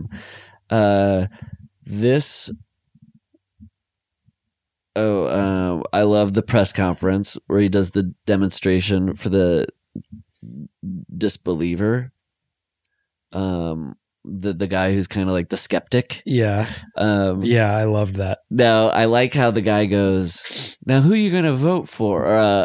So you'll tell us with your powers, is Stillson going to win or not? It made me think of, because he's asking just for a very like timely question, if like somebody came out of a coma in like 2007 and was like, what is Paris Hilton going to do next? It's like, come on. But imagine going into a coma in like, let's say 2013 and you wake up in 2018 in the middle of a Trump presidency. So back then he's not even in politics. Yeah, he's like, just put me back in the coma. I mean, give it. Ooh. That would be weird. I think you'd wake up and you'd think you were still in a coma. You'd be like, I'm in a dream world or something. There's no way this is real. Should we talk about it? There's the parallels. I mean, obviously when the Stillson Dead Zone's being made, the comparison is Hitler in their mind. Like the way he talks and gives fiery public speeches, they're making in the movie him look like a Hitler figure. And, but just the guy who's conning, the people who are his base, with sort of racist, red meat rhetoric. That's all in the Dead Zone these times, right? Yeah. And I sometimes like to think of this is not the intention of the movie, but like flip the perspective of it, that this movie could be about a Lee Harvey Oswald who's so self-delusional that he thinks he has powers and that people believe he has powers. And that's why he has to kill someone, because you take someone like a Sirhan or someone that did things because they thought they had to because they were insane, and it would seem no different to the person doing it. Yeah. Like, I mean, that's partly there could have been a twist. What I loved about this movie was that I was like, ooh, I'm getting to see an assassin do he's getting mission prep. Yeah. And I don't feel bad about it. Right. And it made me think of Valkyrie. I was there is something really satisfying about in Inglourious Basterds about like an assassination of somebody you want to die. You get that itch scratched of like procedure in order to have somebody bad die. It's interesting with Stillson though, because I feel like in the reality of the Dead Zone, he would be the guy. Lee Harvey kills Kennedy. It's like, man, that was the president who stood for peace, and you're killing with Stillson, there'd be a complication, I think, in the culture where it's like the person who shot Reagan or George McGovern. No, not George McGovern.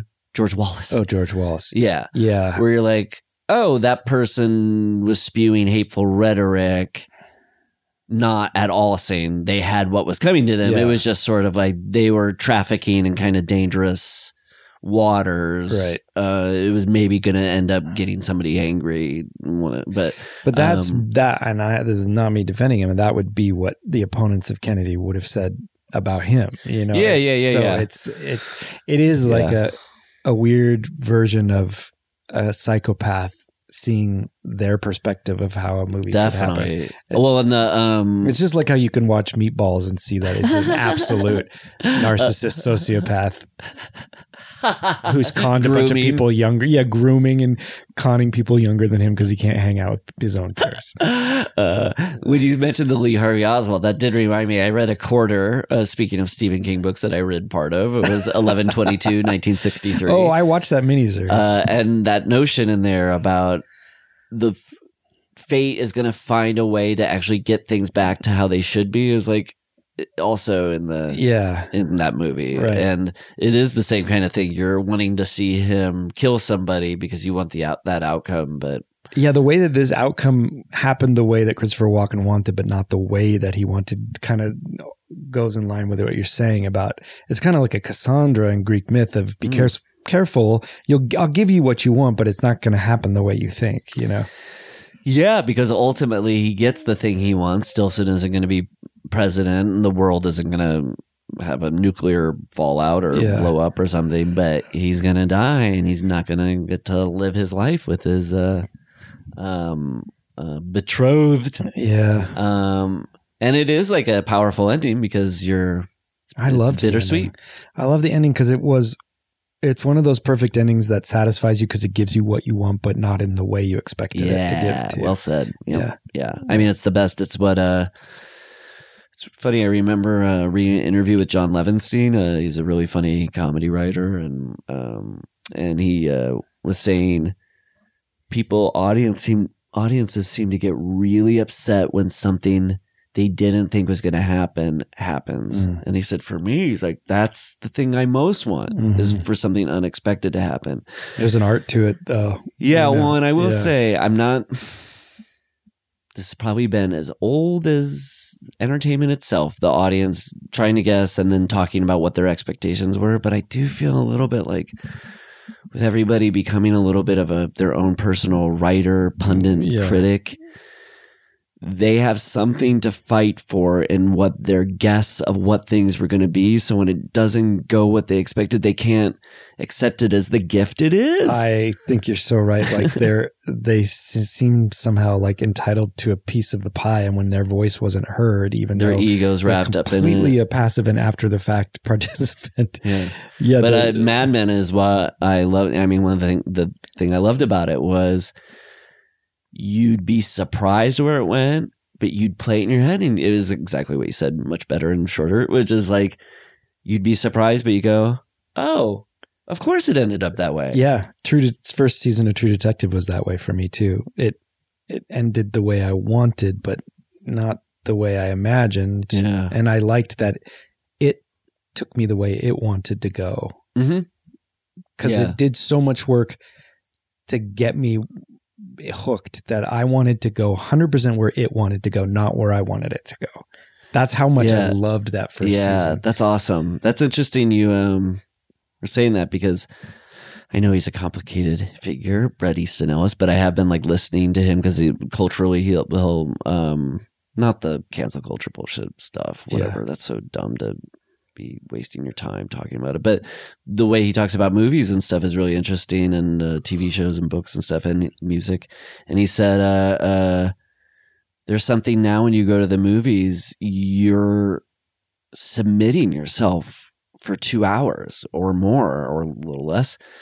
And that's like a new thing now. Like it was before. Obviously, you can't hold a conversation with a friend who's not in the theater before, but like, it just made me open my eyes of like, oh, I knew communal, the charge I get when I'm with a stranger, a group of strangers, and we're all having a feeling. I know that was missing, but I was like, that also is when I watch something at TV at home. Yeah. Even if I never pick up my phone and never go to the bathroom and never pause it, I always have that in my mind if I want to. Yeah. And that makes me have power and control over the thing that's supposed to have power and control over me. It's like you're only doing yourself a disservice. And I'm not saying that because I do that. And just the past 2 nights, because I've had so much screen time lately for some reason for various things. And at night, at like 7:00, we put Glenn to bed, and I just plug my phone in the kitchen and don't touch it till the next morning. And even Amanda goes to bed so early right now, and I go to bed fairly early, but I have some time, and I just put on a Marx Brothers movie. And it's one thing to like turn my phone and throw it across the couch, but I still know it's there. Even though I still know it's in the kitchen, it far enough away where I could just like watch the movie. And that is so rare now. And it's like, that's awesome. I did that with The Dead Zone too. Yeah. It was so enjoyable. Lately, my phone, because it's dead near the end of the day, I have to plug it in across the room anyway. And that in the Dead Zone. Yeah. It is funny how this is one of those titles that isn't exactly. No, it's another thing. Yeah, it's another thing. Like Minority Report. Well, that's not really, because you don't even know what that is. It's just a thing you find out later. What is it? It's the one.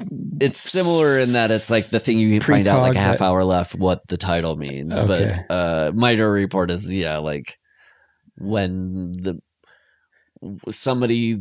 judgment is in and it's less than the majority, then you know that there's been a disruption. But Dead Zone is like, it's not that the power of premonition, it's what falls in after he's had the act and changed it. What that kind of timeline could have been is now in the Dead Zone. Right. Is that right? I'm not sure, but I'm not sure. But it ain't what I usually think it is, which is he can see into the future. Yeah, it's not. Yeah. Yeah. Now, then after he's out of the hospital, has the interview, Scarrett enters the scene. We love our Scarrett. God, don't Tommy S. This, I think I realized I liked so much because, like, when he said Castle Rock Killer, I watched this movie like 3 years ago and it kind of drifted in my mind. I was like, oh, fuck, yes. Castle Rock Killer. I love this. I love that it's in this movie.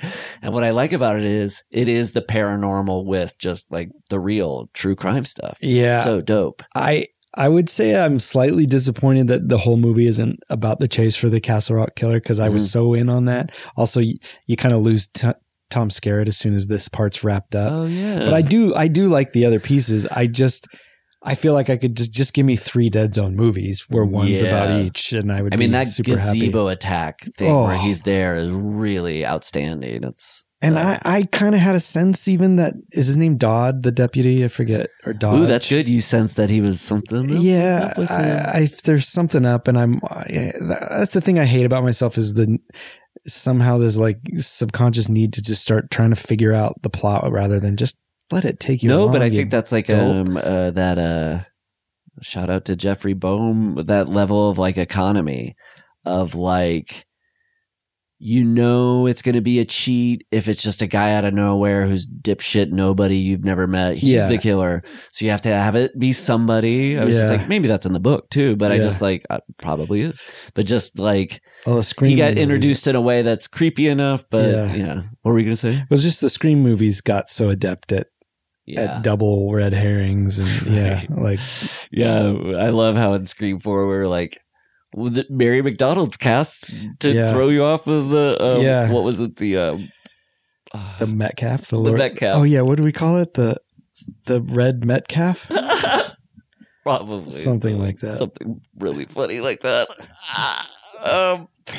Now when he's talking about how I did think it was funny when Scarrett asked him, hey, you have this power, you could use it. We've talked before about the refusal of the call. He says no, and then so it's more dramatic when he comes and says it. I was thinking it would be funny if he was just like, yeah, okay. Yeah, how much? Maybe. It's just a pure exploiting. I watched Nightmare Alley the past couple of nights. We have to watch movies in small installments, so it took 3 nights, but it's very similar as if did you watch it? I haven't seen it, but Neil Campbell, whose taste I trust, he loved it. I liked it a lot too. Yeah, I think it's gotten a certain amount of mixed reviews, but I really liked it. Yeah, it was sort of in the avenue of like, hey, if you dig whatever somebody's like indulging in, the indulgence is fine. Yeah. It's that's cool. You liked it. It's super great to look at. I mean, just visually, but it's kind of a. I won't say anything other than it could be like a spiritual or almost more a platonic sister movie to this in a way. It's cool. It's just about the kind of second sight and using it for people who need it, and neat, a little companion to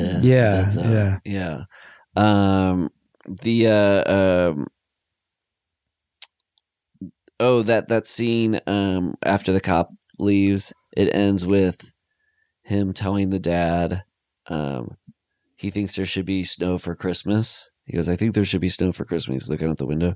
I was thinking, wouldn't it be fun if the rest of the movie was him becoming a weatherman? Like he just uses his powers to let people know the 3-day forecast. But he has to touch like dying twigs.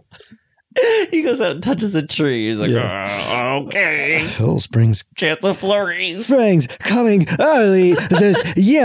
Hey, that's a great, come on. Sorry, I was having a stroke.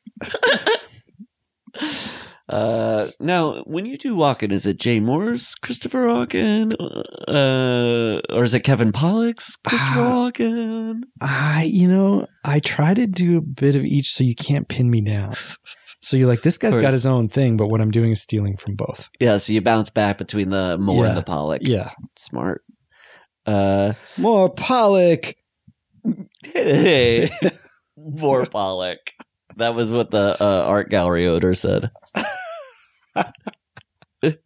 After they had such a sale. The ex visits, and we mentioned this earlier, referenced it. He says, I didn't know you were coming, otherwise I would have tidied up. It's like, I was thinking, like, what if he used his psychic powers for tidiness? Like, somebody's coming over, better vacuum the rug. Oh no, you're having a stroke. This is not Christopher Walken there.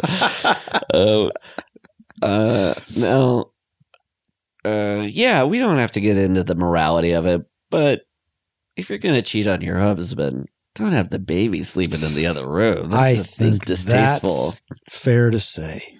I was thinking, we haven't even met her husband. I was like, how would he feel about this? Yeah. That's not good. You mean the child part or just the affair in general? The affair plus the child part would just be bummer. Honey, I want you to know I slept with that guy. Okay. Wait, there's more. I specifically brought Junior over so he could sleep in the next room while I did it. Oh, he was asleep. Yeah. Well, then that's fine. Okay. So you didn't get a sitter. No. Smart. Frugal. I like it. You are forgiven. And then making a little innuendo joke with the dad being like, we were making bookcases. Oh, yeah. Distasteful. Don't make references to Whoopi in front of Pop. Now they agree to not be together, so it's tragic. Their romance. He seems reluctant in this agreement, but okay. When she leaves, he turns on the TV and there's a scene of him seeing Tom Skerritt on TV talking about the killer. So you go, okay, he's going. Yeah. If I can't find love, I'll help the world. Have you to the dead zone, baby. If I can't have you. But I was thinking of, what if he turned on the TV, and so far this movie's been so economical, if he turned on the TV and just like watch 10 minutes of the Flintstones. Or just a full episode of Fantasy Island. He's like a full hour. Yeah, but he's laughing. The shot is locked off on him, and you only see like an angle of the TV. You can't even make out the image on there. So it's like the gold watch scene in the Pulp Fiction. There's a TV off screen that you don't really see, and he's a close up on him. And you just hear, next on Fantasy Island, Jacqueline Bisset, Roger Moore. Whoa, we got him? Was there a Moore and Bissett Fantasy Island? No. Was there ever a Moore Fantasy Island? There was a Moore Pollak cowbell. Roger J. Moore. Is that an impression you could do? Will J. Moore doing as Christopher Walken as Roger Moore? Money, money. Money. Oh. Oh, a genuine. Well, I've heard Felix Christopher Leiter. Walken is acting as he pulls out the punctuation and he ignores punctuation. That's how he delivers it. So I guess Roger Moore ignoring punctuation. Okay, so yeah, it'd be James Bond. James Bond. Yeah. Bond James. Yeah, that's it. Bond. Yeah. My name is Bond James Bond. Christopher Walken is James Bond. Everybody's well, he played a villain. Why not play the guy? You have a right to remain seduced. I love it. That was really good. Good. Right on the schedule. Again, this movie proves what we've seen many times. Newscast desks must cost a lot because they always look like shit in movies, even well-budgeted movies. Yeah. I don't know. Just ignore it. But do you remember it. newscasts from the time? They weren't anything special either. They were always had to be made of wood because it was like the days before Lucite and all the lighting and everything. And That's even true. the backdrop was always just like a wood flat with like probably a wood piece of wall art of some kind or a green screen. But yeah, get a nice like executive's oak desk. Yeah, and a black backdrop or Right. something. It's like when you see the backdrop, I think is when it starts looking a little cheapo. When he shows up in that tunnel that you got to visit, that's when the look is coming together. He's got that cool black jacket and the stuck up hair. He is kind of like a 80s comic book super anti-hero. Yeah, it looks like it would be Seth MacFarlane, not Seth MacFarlane. Todd McFarlane. McFarlane? Yes. Seth oh my God, if Seth and Todd McFarlane teamed up for the Twisted Family Guy. Hey, Lois, I think I'm covered in bugs. I like when he's there. He uses cigarette butts. It's kind of like an early version of psychic DNA. Yeah. Right. Like it reminds me of those things where somebody's like, they stepped out for a break, took a cigarette, and then we ran in and grabbed the trash. Yeah. Now we know it was Dibby. He's really just protoancestry.com on how you catch killers. Yeah, he does have the powers of Ancestry.com with this, even with being able to know who that guy's mom was. And like stuff. how the Golden State Killer was caught. Yeah, that was actually the Anthony Michael Hall with the Dead Zone powers, not Christopher Walken. Oh, I didn't realize that. Yeah, he found him. Oh, jeez. On the set of the Halloween Kills. Because evil dies tonight, but life. Oh, what is it? Boy. Life lives today. Remember also his open mic storytelling sequence scene too. God, yeah. Movie. I love your observation because I had since rewatched it after you said that about how many times they had to cut away from him because he clearly didn't know his full lines. Aw. I watched him in Weird Science last night. Leslie and I watched Weird Science, and I got to see him just be so delightful. He's so good at that age. It's not that he's bad now, but you're right. You can tell he's got a like bitterness or his heart's not in it or something. Yeah, but Vacation and Weird Science and 16 Candles and Breakfast Club can't be beat. That run, it's really good. Man. The guy, the killer having like a knit cap and a leather jacket with scissors. This is like the closest David Cronenberg gets to a slasher or a giallo. Yes. Reminding me more of those weird Italian movies, like the guy with the scissors and the black leather jacket. Especially what the scissors end up doing, which by the way.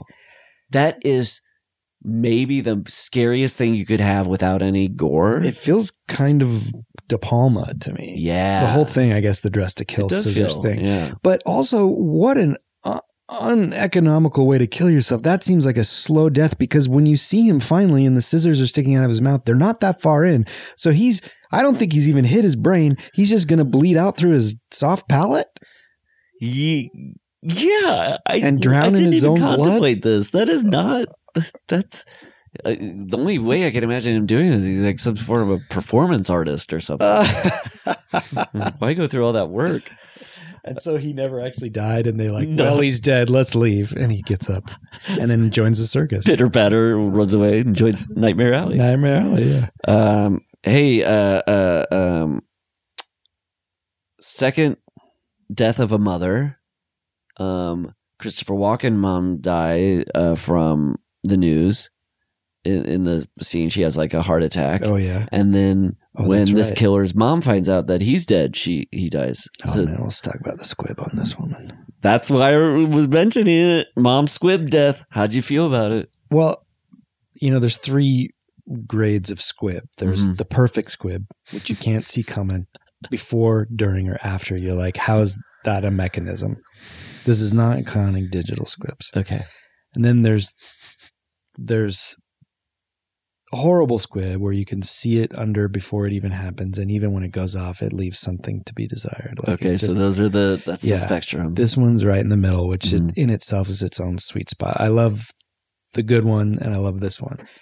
You can see it, and you still enjoy it, even though it's there. Did you see it beforehand? Well, they cut to it right there, but right beforehand. After is when you can tell what a rig it is, because she's wearing this baggy sweater, and she kind of hunches over so the sweater pulls away from her, and you can just see about 6-inch by 6-inch frame of some kind under her sweater that's connected to her sweater. The mistake they made, or maybe it became disconnected, is that should also be connected to her so that it doesn't flow with it, because it weighs the sweater down and you see the form and the shape of it. But I love seeing the seams of that kind of thing. Yeah, and it reminded me of the Brood squibs. I wondered if you could have a tour. I mean, I guess Sam Peckinpah is probably known for his squibs. Oh, certainly. And maybe Cronenberg has his go-to squib guy. Squib technician. I know he's... this wasn't filmed in Canada, I don't think. It was, I think. Oh, it was. Well, the tunnel certainly was. Oh, then Doi. Yeah. So it was. No, Doi's not Canada. He used the same crew all the time. He's been working with the same crew for 40 years. Canadian Squibbers Union. You don't want to lose when somebody's that good? Yeah. Now I stay shooting in Canada because I cannot get my squib guy can't work in the States. And try to get through customs with a briefcase of squibs.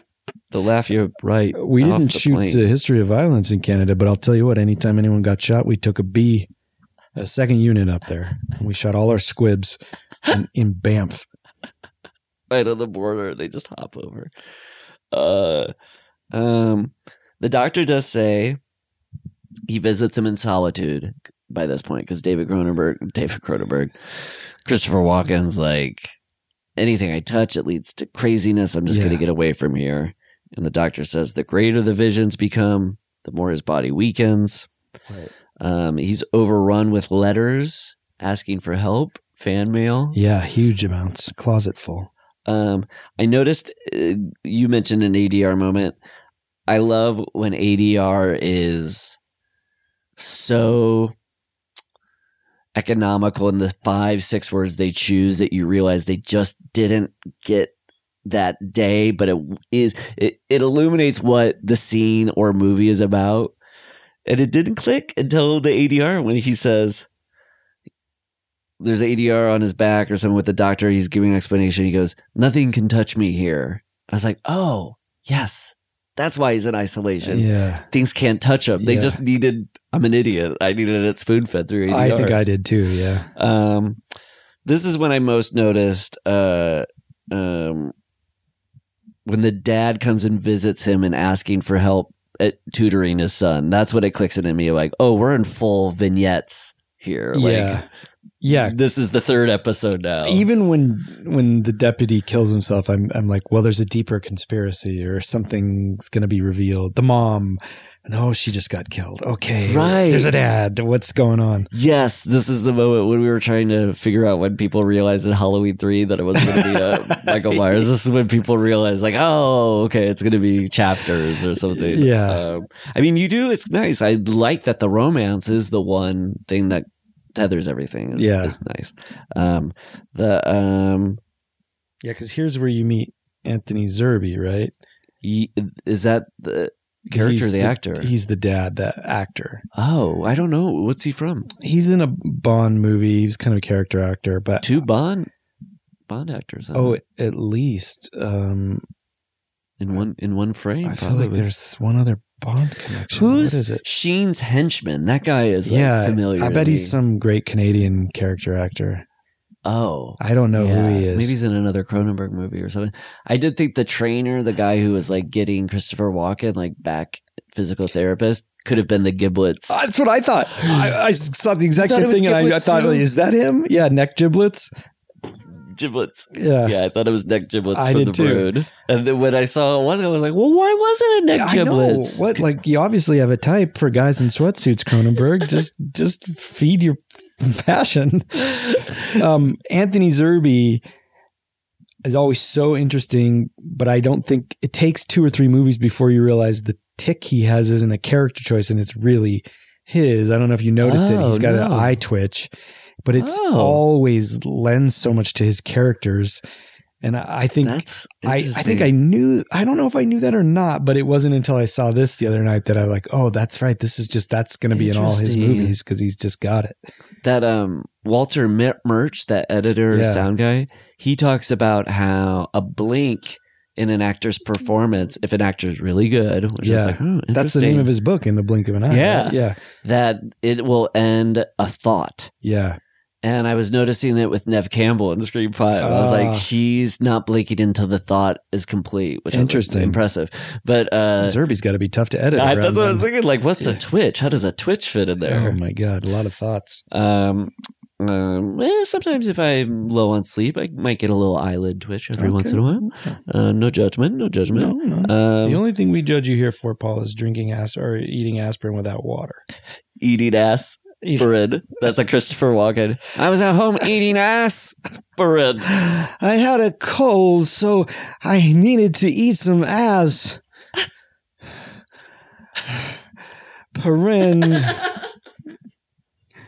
One Perron, Liam Perrin's Worcestershire sauce. No, I think the kid is ADR too. Yeah, it sounds like a different actor's voice. But I love the tender. I wrote meatballs here. You referenced meatballs earlier. This feels like a weird like meatballs. The relationship between them. Yeah. Well, here we are too. We've got some of that the like 80s bowl cut with this kid. Mm-hmm. But imagine, even if you had that relationship, imagine if you had a tutor who you're being tutored. He goes to the door. He gets some bad news. You don't know what it is. And you go, are you okay? And he just starts crying and hugs you. Now, there's nothing sinister about that in this movie. It's all good. That should be able to happen. But imagine how... You'd be like, oh, I shouldn't have this man teach my kid. No. Yeah. This day and age. This is a blue flag. Red flag. Green flag. Black and white checkered. Go. And they're off. But 9 times out of 10, that's actually a wonderful thing. And yet you can't do it because of the one, and with good reason. Good reason. The 1 out of 10 is so bad, that it's worth getting rid of that 9 I knew somebody whose dad, such a good, decent-hearted guy who loved kids and liked striking up conversations with kids. You know, you're waiting to get in a restaurant, and she said a couple times it didn't compute with those people's parents. I'm sure you get it.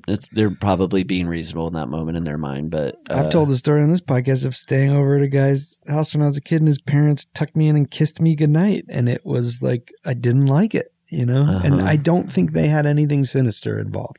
They were just a real pray over their kid and then kiss them. But Mike Nichols, when he came to America, he only learned 2 things in English. I think hello and don't kiss me. Interesting. Yeah. Who was it that was telling me someone knew someone?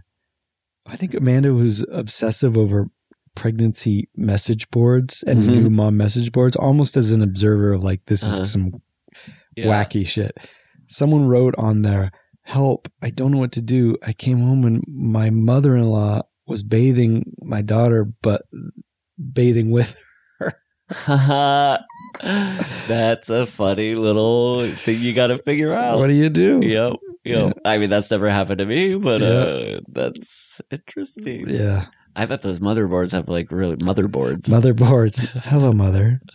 Father, what was the joke I made? Oh, father starter? Yeah. Motherboard and father starter.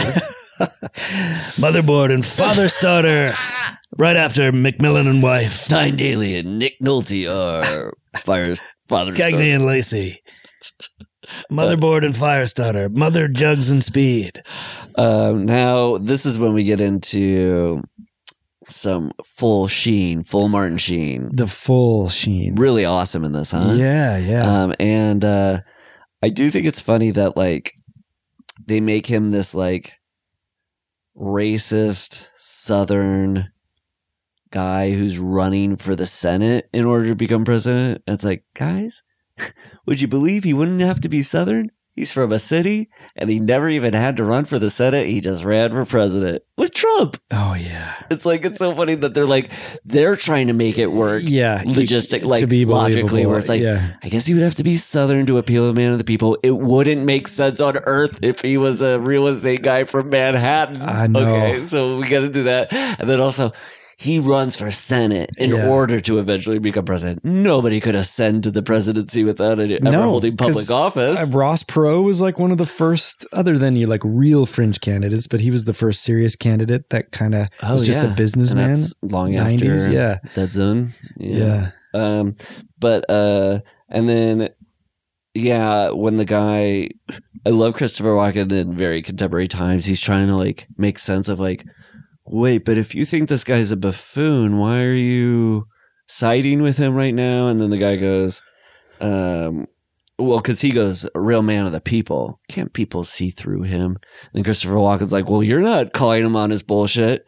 And then he's like, yeah, but if you want to be friends with him, because if he does get power, you want to be on his good side. And I was like, oh, they've explained the entire GOP platform of we will ride this tiger until it bites us. Yes. This movie is prescient in ways it didn't even know it was going to be. Hey, Stephen King had his own premonition. Whose hand did he hold in order to see the future here? I did think when Christopher Walken was like, blessed, how have I been blessed? I had this accident. I was like, Stephen King kind of predicted his on-the-road accident himself that he had in the late 90s. I think he just besmirched cars too much that they came after him. It was karma. Christine. Karma. If I can't have you, put your baby in the next room. I do like I did write Trump. That's funny. I just, that's idea of your ex has moved on, and of course it's with a Stilson supporter. Like the rub of that. But then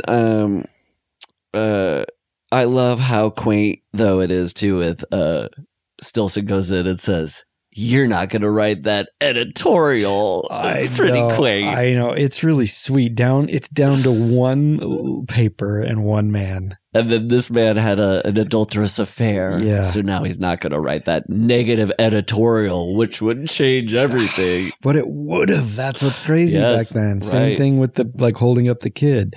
But like Trump saying, I can go shoot someone on Fifth Avenue. I could hold up the kid on Fifth Avenue. Yeah, one of my own kids. I could hold up Barron Trump. If I could.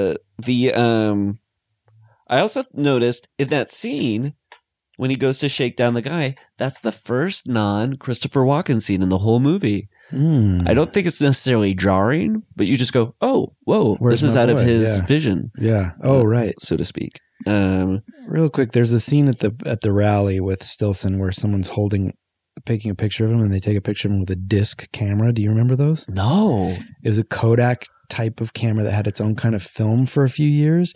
It looked like almost like the film looked like, do you remember what a Viewmaster looked like? But the thing you would put in it with the pictures, the little, it looked like that kind of. It was like metallic.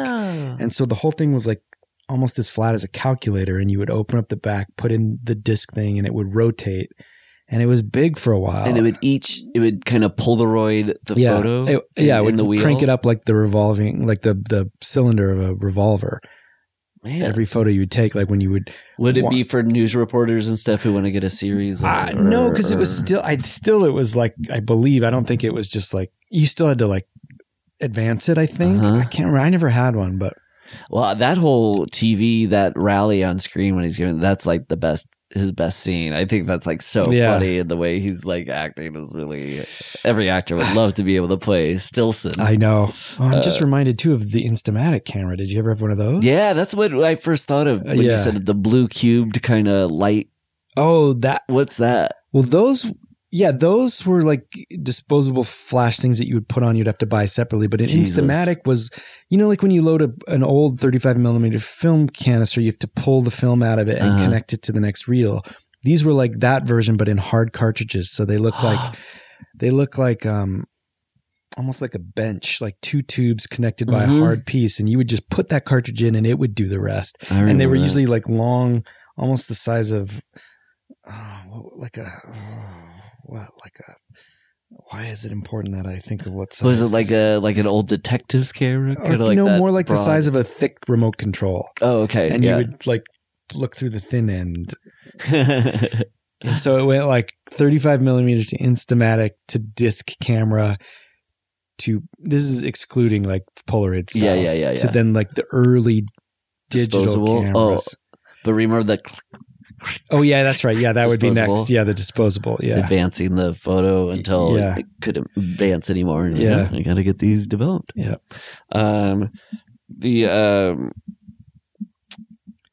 Also, I would have want my tutor asking me to read Poe to him while he cried in front of him. That made me a little uncomfortable. That's one where he goes too far. Maybe the scariest part of this movie. A dad who wants you to go and do sports. I agree. And like gives you a moment of like, don't worry, you don't have to go. And then comes in and goes, that's cruelty. Yeah. The person who lets you off the hook and then pulls you back in. That's when it's psychotic. But I have to hand it to the kid because his reaction is simply to ignore him and turn to his computer like I am not going. The balls on that kid. He was my hero. Because he doesn't end up going. No, he doesn't. Yeah. Smart kid.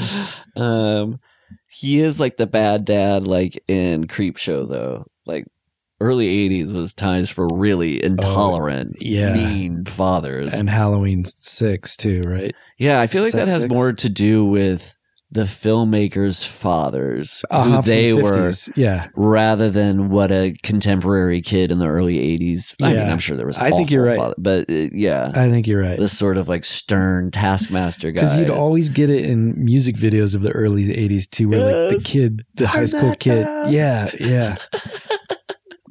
Well, parents just don't understand. He's dying. He gets it. He's dying. He just vomited. When I saw that brass band outside in the cold for that Stilson event, having to blow brass instrument in the cold would suck, man. I wouldn't want to put my lips. You could get the Christmas Story. Yeah, your tongue might get Christmas Story stuck in a tuba. Then he shakes his hand and. Do you think the length of the vision is the length of time that he was holding Stilson's hand? That would be Stilson funny. For like a minute and a half, like, well, what is this dude's problem? They come out of everything and they go straight to Christopher Walken, who's like jarred by the vision, and then straight to the other person jarred by the weird awkwardness of, hey, buddy, can you let go? With like a mustache for how long they've been waiting. Do you... Oh my God. That... Just the visual of Sunny getting their palm scanned in that wood paneled room. I know.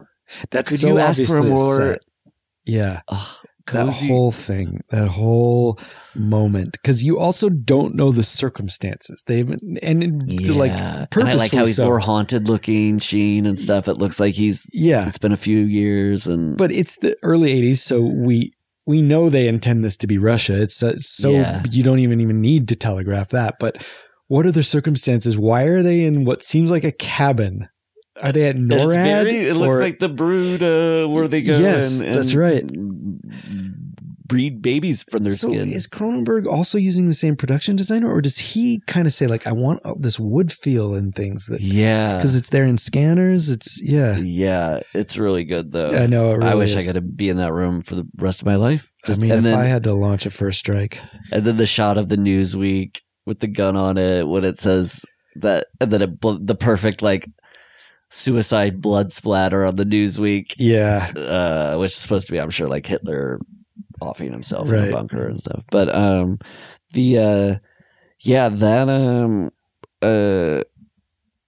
also I like before that sequence, that doctor does have a nice little arc, which is at the beginning. He says, I didn't contact my mom because I didn't want to destroy the natural order.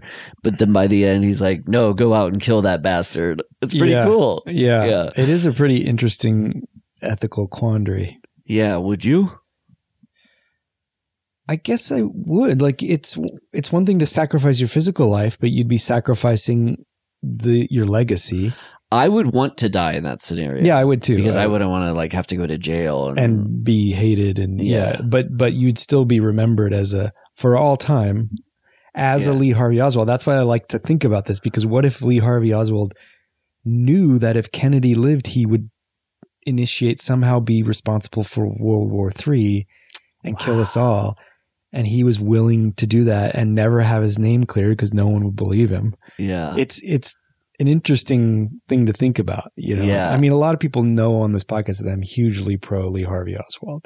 Oh yeah. He's been great American. Yeah. And you think he acted alone, or you think he had friends who helped him? No, I think he acted alone. And when I fight for that argument, it's like, give the man his due. Credit where credit's due. Yeah. He's incredibly capable. Yeah. Lee Harvey overlooked. You feel like it is. Okay. Lee Hardly Oswald. What? Lee Hardly? I don't know. It just came out, and I just wish you guys would leave me alone about it. Stop writing comments. Now, the last 5 to 10 minutes of this movie, I love so much. Yeah. Somebody going up into a little assassin's nest. And then getting the visions. Assassin's Nest, yeah. And then just the absolute hilarious assholeness of holding up a baby. Know. It's incredible. That's the thing with Cronenberg. There is a certain element of it being on the nose mixed with the ambiguity of certain things that you can't tell. I can't always tell if he's meaning to be ambiguous or he just... certain things are blind spots to him. Or he's just not interested. Yeah, he's just not interested. But it creates a mix that you don't get from any other filmmaker. And John Carpenter is adjacent to that in a little bit more of a popcorn way. But well, I think it's a good thing to say here that I think this is the first non-written by David Cronenberg, directed by David Cronenberg movie. And a complaint we sort of had previously with the David Cronenberg when we watched The Brood and Scanners was that the protagonist feels very kind of like blank and uncomplicated. Yeah, good point. So the fact that there was such passion in the Christopher Walken performance, I think really made it stand apart too. Gotta be right. Yeah. And then he gets a squib death. Yeah. Why I wrote the squib, but why am I forgetting what the significance of his squib is? Where's his squib? I think it's in the chest. He gets shot in the chest. Why did I write squib? Because when he gets shot, he does. But I must have wrote it for a reason. Is it a pretty good one? I recognize it as a capital S squib. Thank you. I appreciate that, friend. Also, when you mentioned John Carpenter here again, there's a John Carpenter clip online where he talks about how David Cronenberg showed up at a party and everybody started getting so excited about David Cronenberg, but he could give a shit. It's like, whoa. Carpenter. He doesn't ever hold back. What a salty son of a bitch that guy is. We love him, though. Yeah. You got to have a little salt with the... Yeah. What's the other thing that's opposite of salt? Well, I'll find out. I think you mean, this means pepper. I meant sugar, but pepper's good too. Yeah. This means pepper. Well, if you're on Team Salt, yell real loud. Are you on Team Salt or Team Pepper? I'm on the movie Salt with Angelina Jolie. Yeah. Yeah. And if there's a movie Pepper? There must be. Well, the Sgt. Pepper movie. Yeah, that's right. Bee Gees. If I can't have you. All right. So what's your best kill in this? I mean, you going to go Scissors Cop? Yeah. Squib Mom? I think the gazebo, when he kills the girl, that whole sequence, him seeing the murder happen at the gazebo, I think is my favorite. Okay, your gazebo. I gotta go Scissors Kill. Scissors Kill and Squib Mom sounds like I'm doing funniest home video titles. Yeah, or like a Tosh Point. Yeah. Wait, was that Ernie Anderson too? Yeah. Hey, cast your vote for Scissor Kill and Squib Mom. Hey, get your own funny videos. P.O. Box 867 for your own funny videos.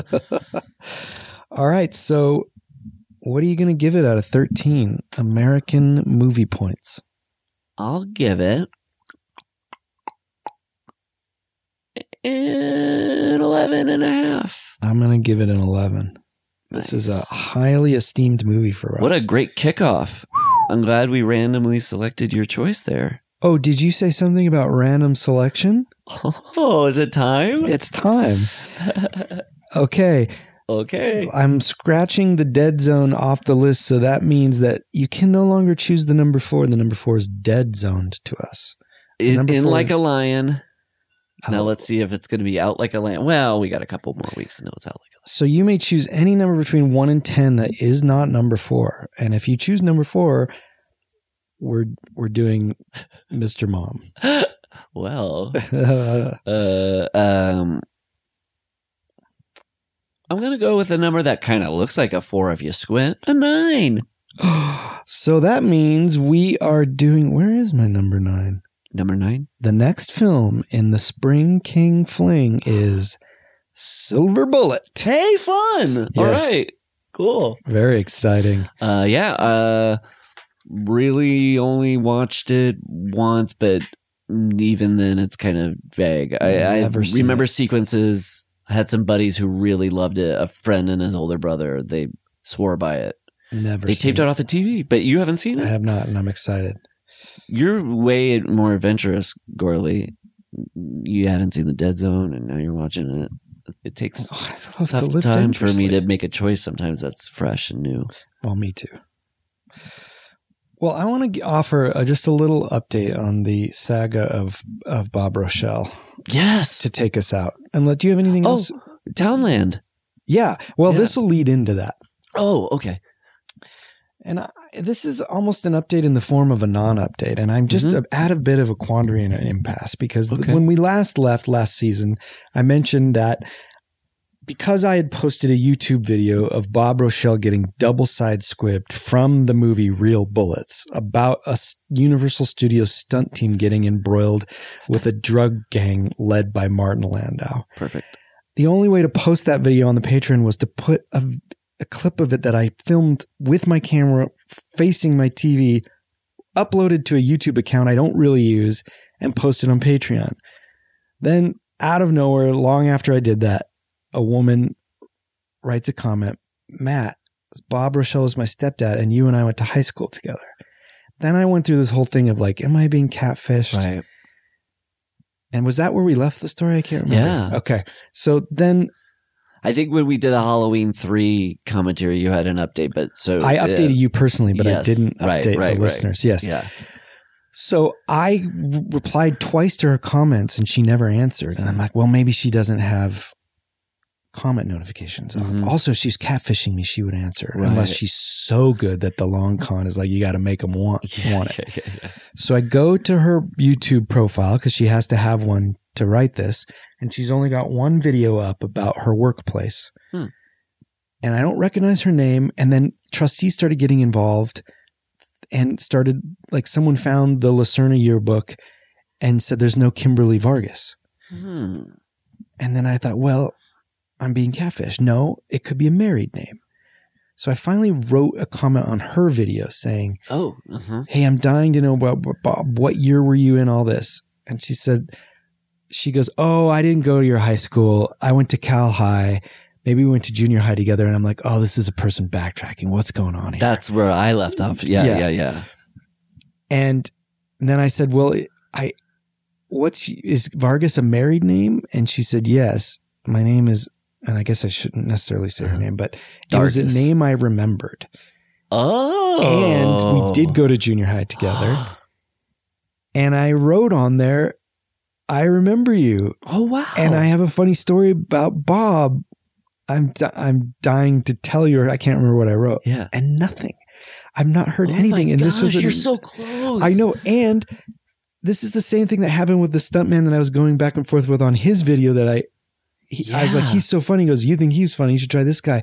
It seems like nobody wants to talk about Bob. You get a dead end. What is it about Bob? And maybe it's like Chinatown. Yes. And I'm starting to think maybe I shouldn't dig any deeper because be careful what you'll find out. Oh, what you dig up, you might, maybe Bob isn't the guy I think he is. I don't know. The CIA. Or maybe still alive. Just, don't meet your heroes even long after they're dead. Well, I'm hoping now that you kind of put this out in the world, maybe we'll hear something by next week. That's a good I was going to continue. Yes. Now, last time we played a song from the new Townland album, which is out fully now. It's an album called Honey on the Hi-Fi. You can stream it anywhere. Buddy. Congrats. Thank you. And said we might put one or two more on. And I thought I'd save Bob for when I had some more news. But instead, I'm going to put it on now as an invocation for the cosmos to bring me more goddamn Bob information. I think that's the right way to do it.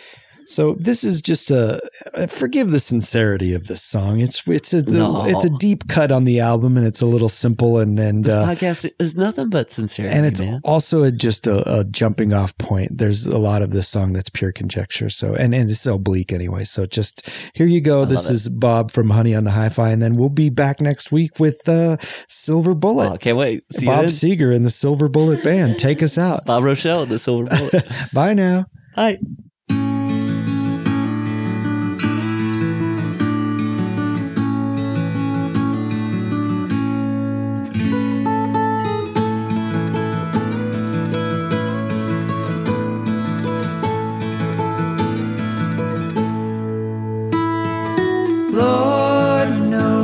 Every blow that he throws is a punchline on the nose.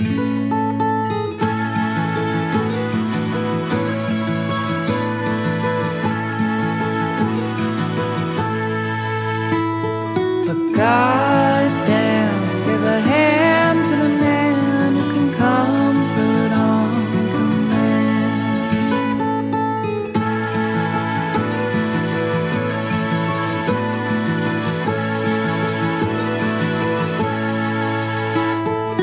Took the fall, you showed them all. I wish I knew you well. You split my side till I damn near cried. I bet we'd be friends.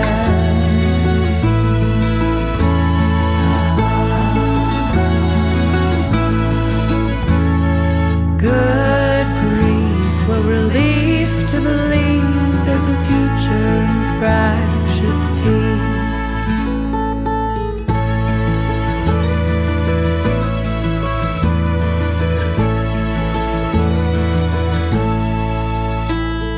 You took the fall, you showed them all. I wish I knew you well. Split my side till I damn near died. I bet we'd be friends.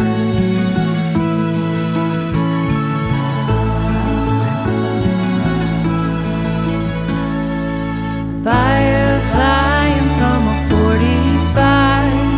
Fireflies are eating him alive. It's a Texas switch, it's a roundhouse kick. Ain't this life a bitch?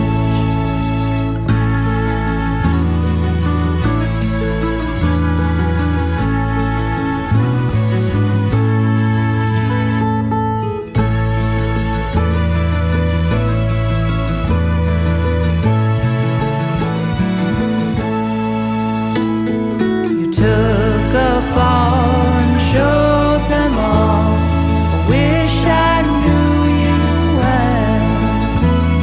Split my side and my eyes went wide. I bet we'd be friends. I bet we'd make good friends.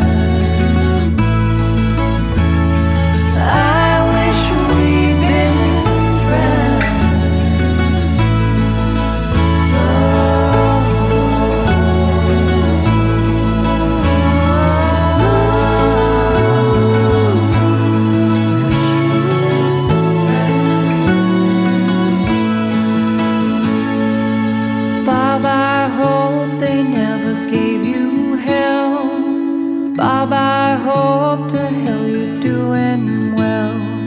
but I know you're not. 'Cause the word I got came as quite a shock. So goddamn, give a hand to the man who could comfort on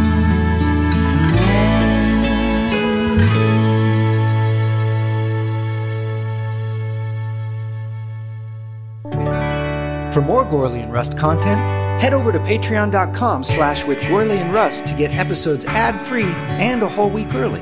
Plus, monthly mailbag episodes and feature-length watch-along film commentaries of your favorite horror classics. That's patreon.com/withgorleyandrust. Email us at withgorleyandrust@gmail.com, and your questions might be featured on a future mailbag episode.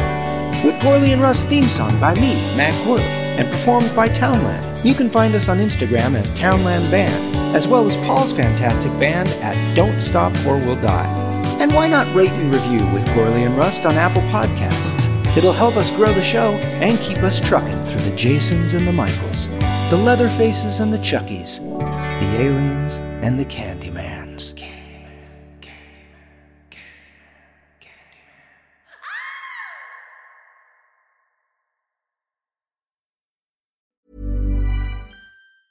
Planning for your next trip?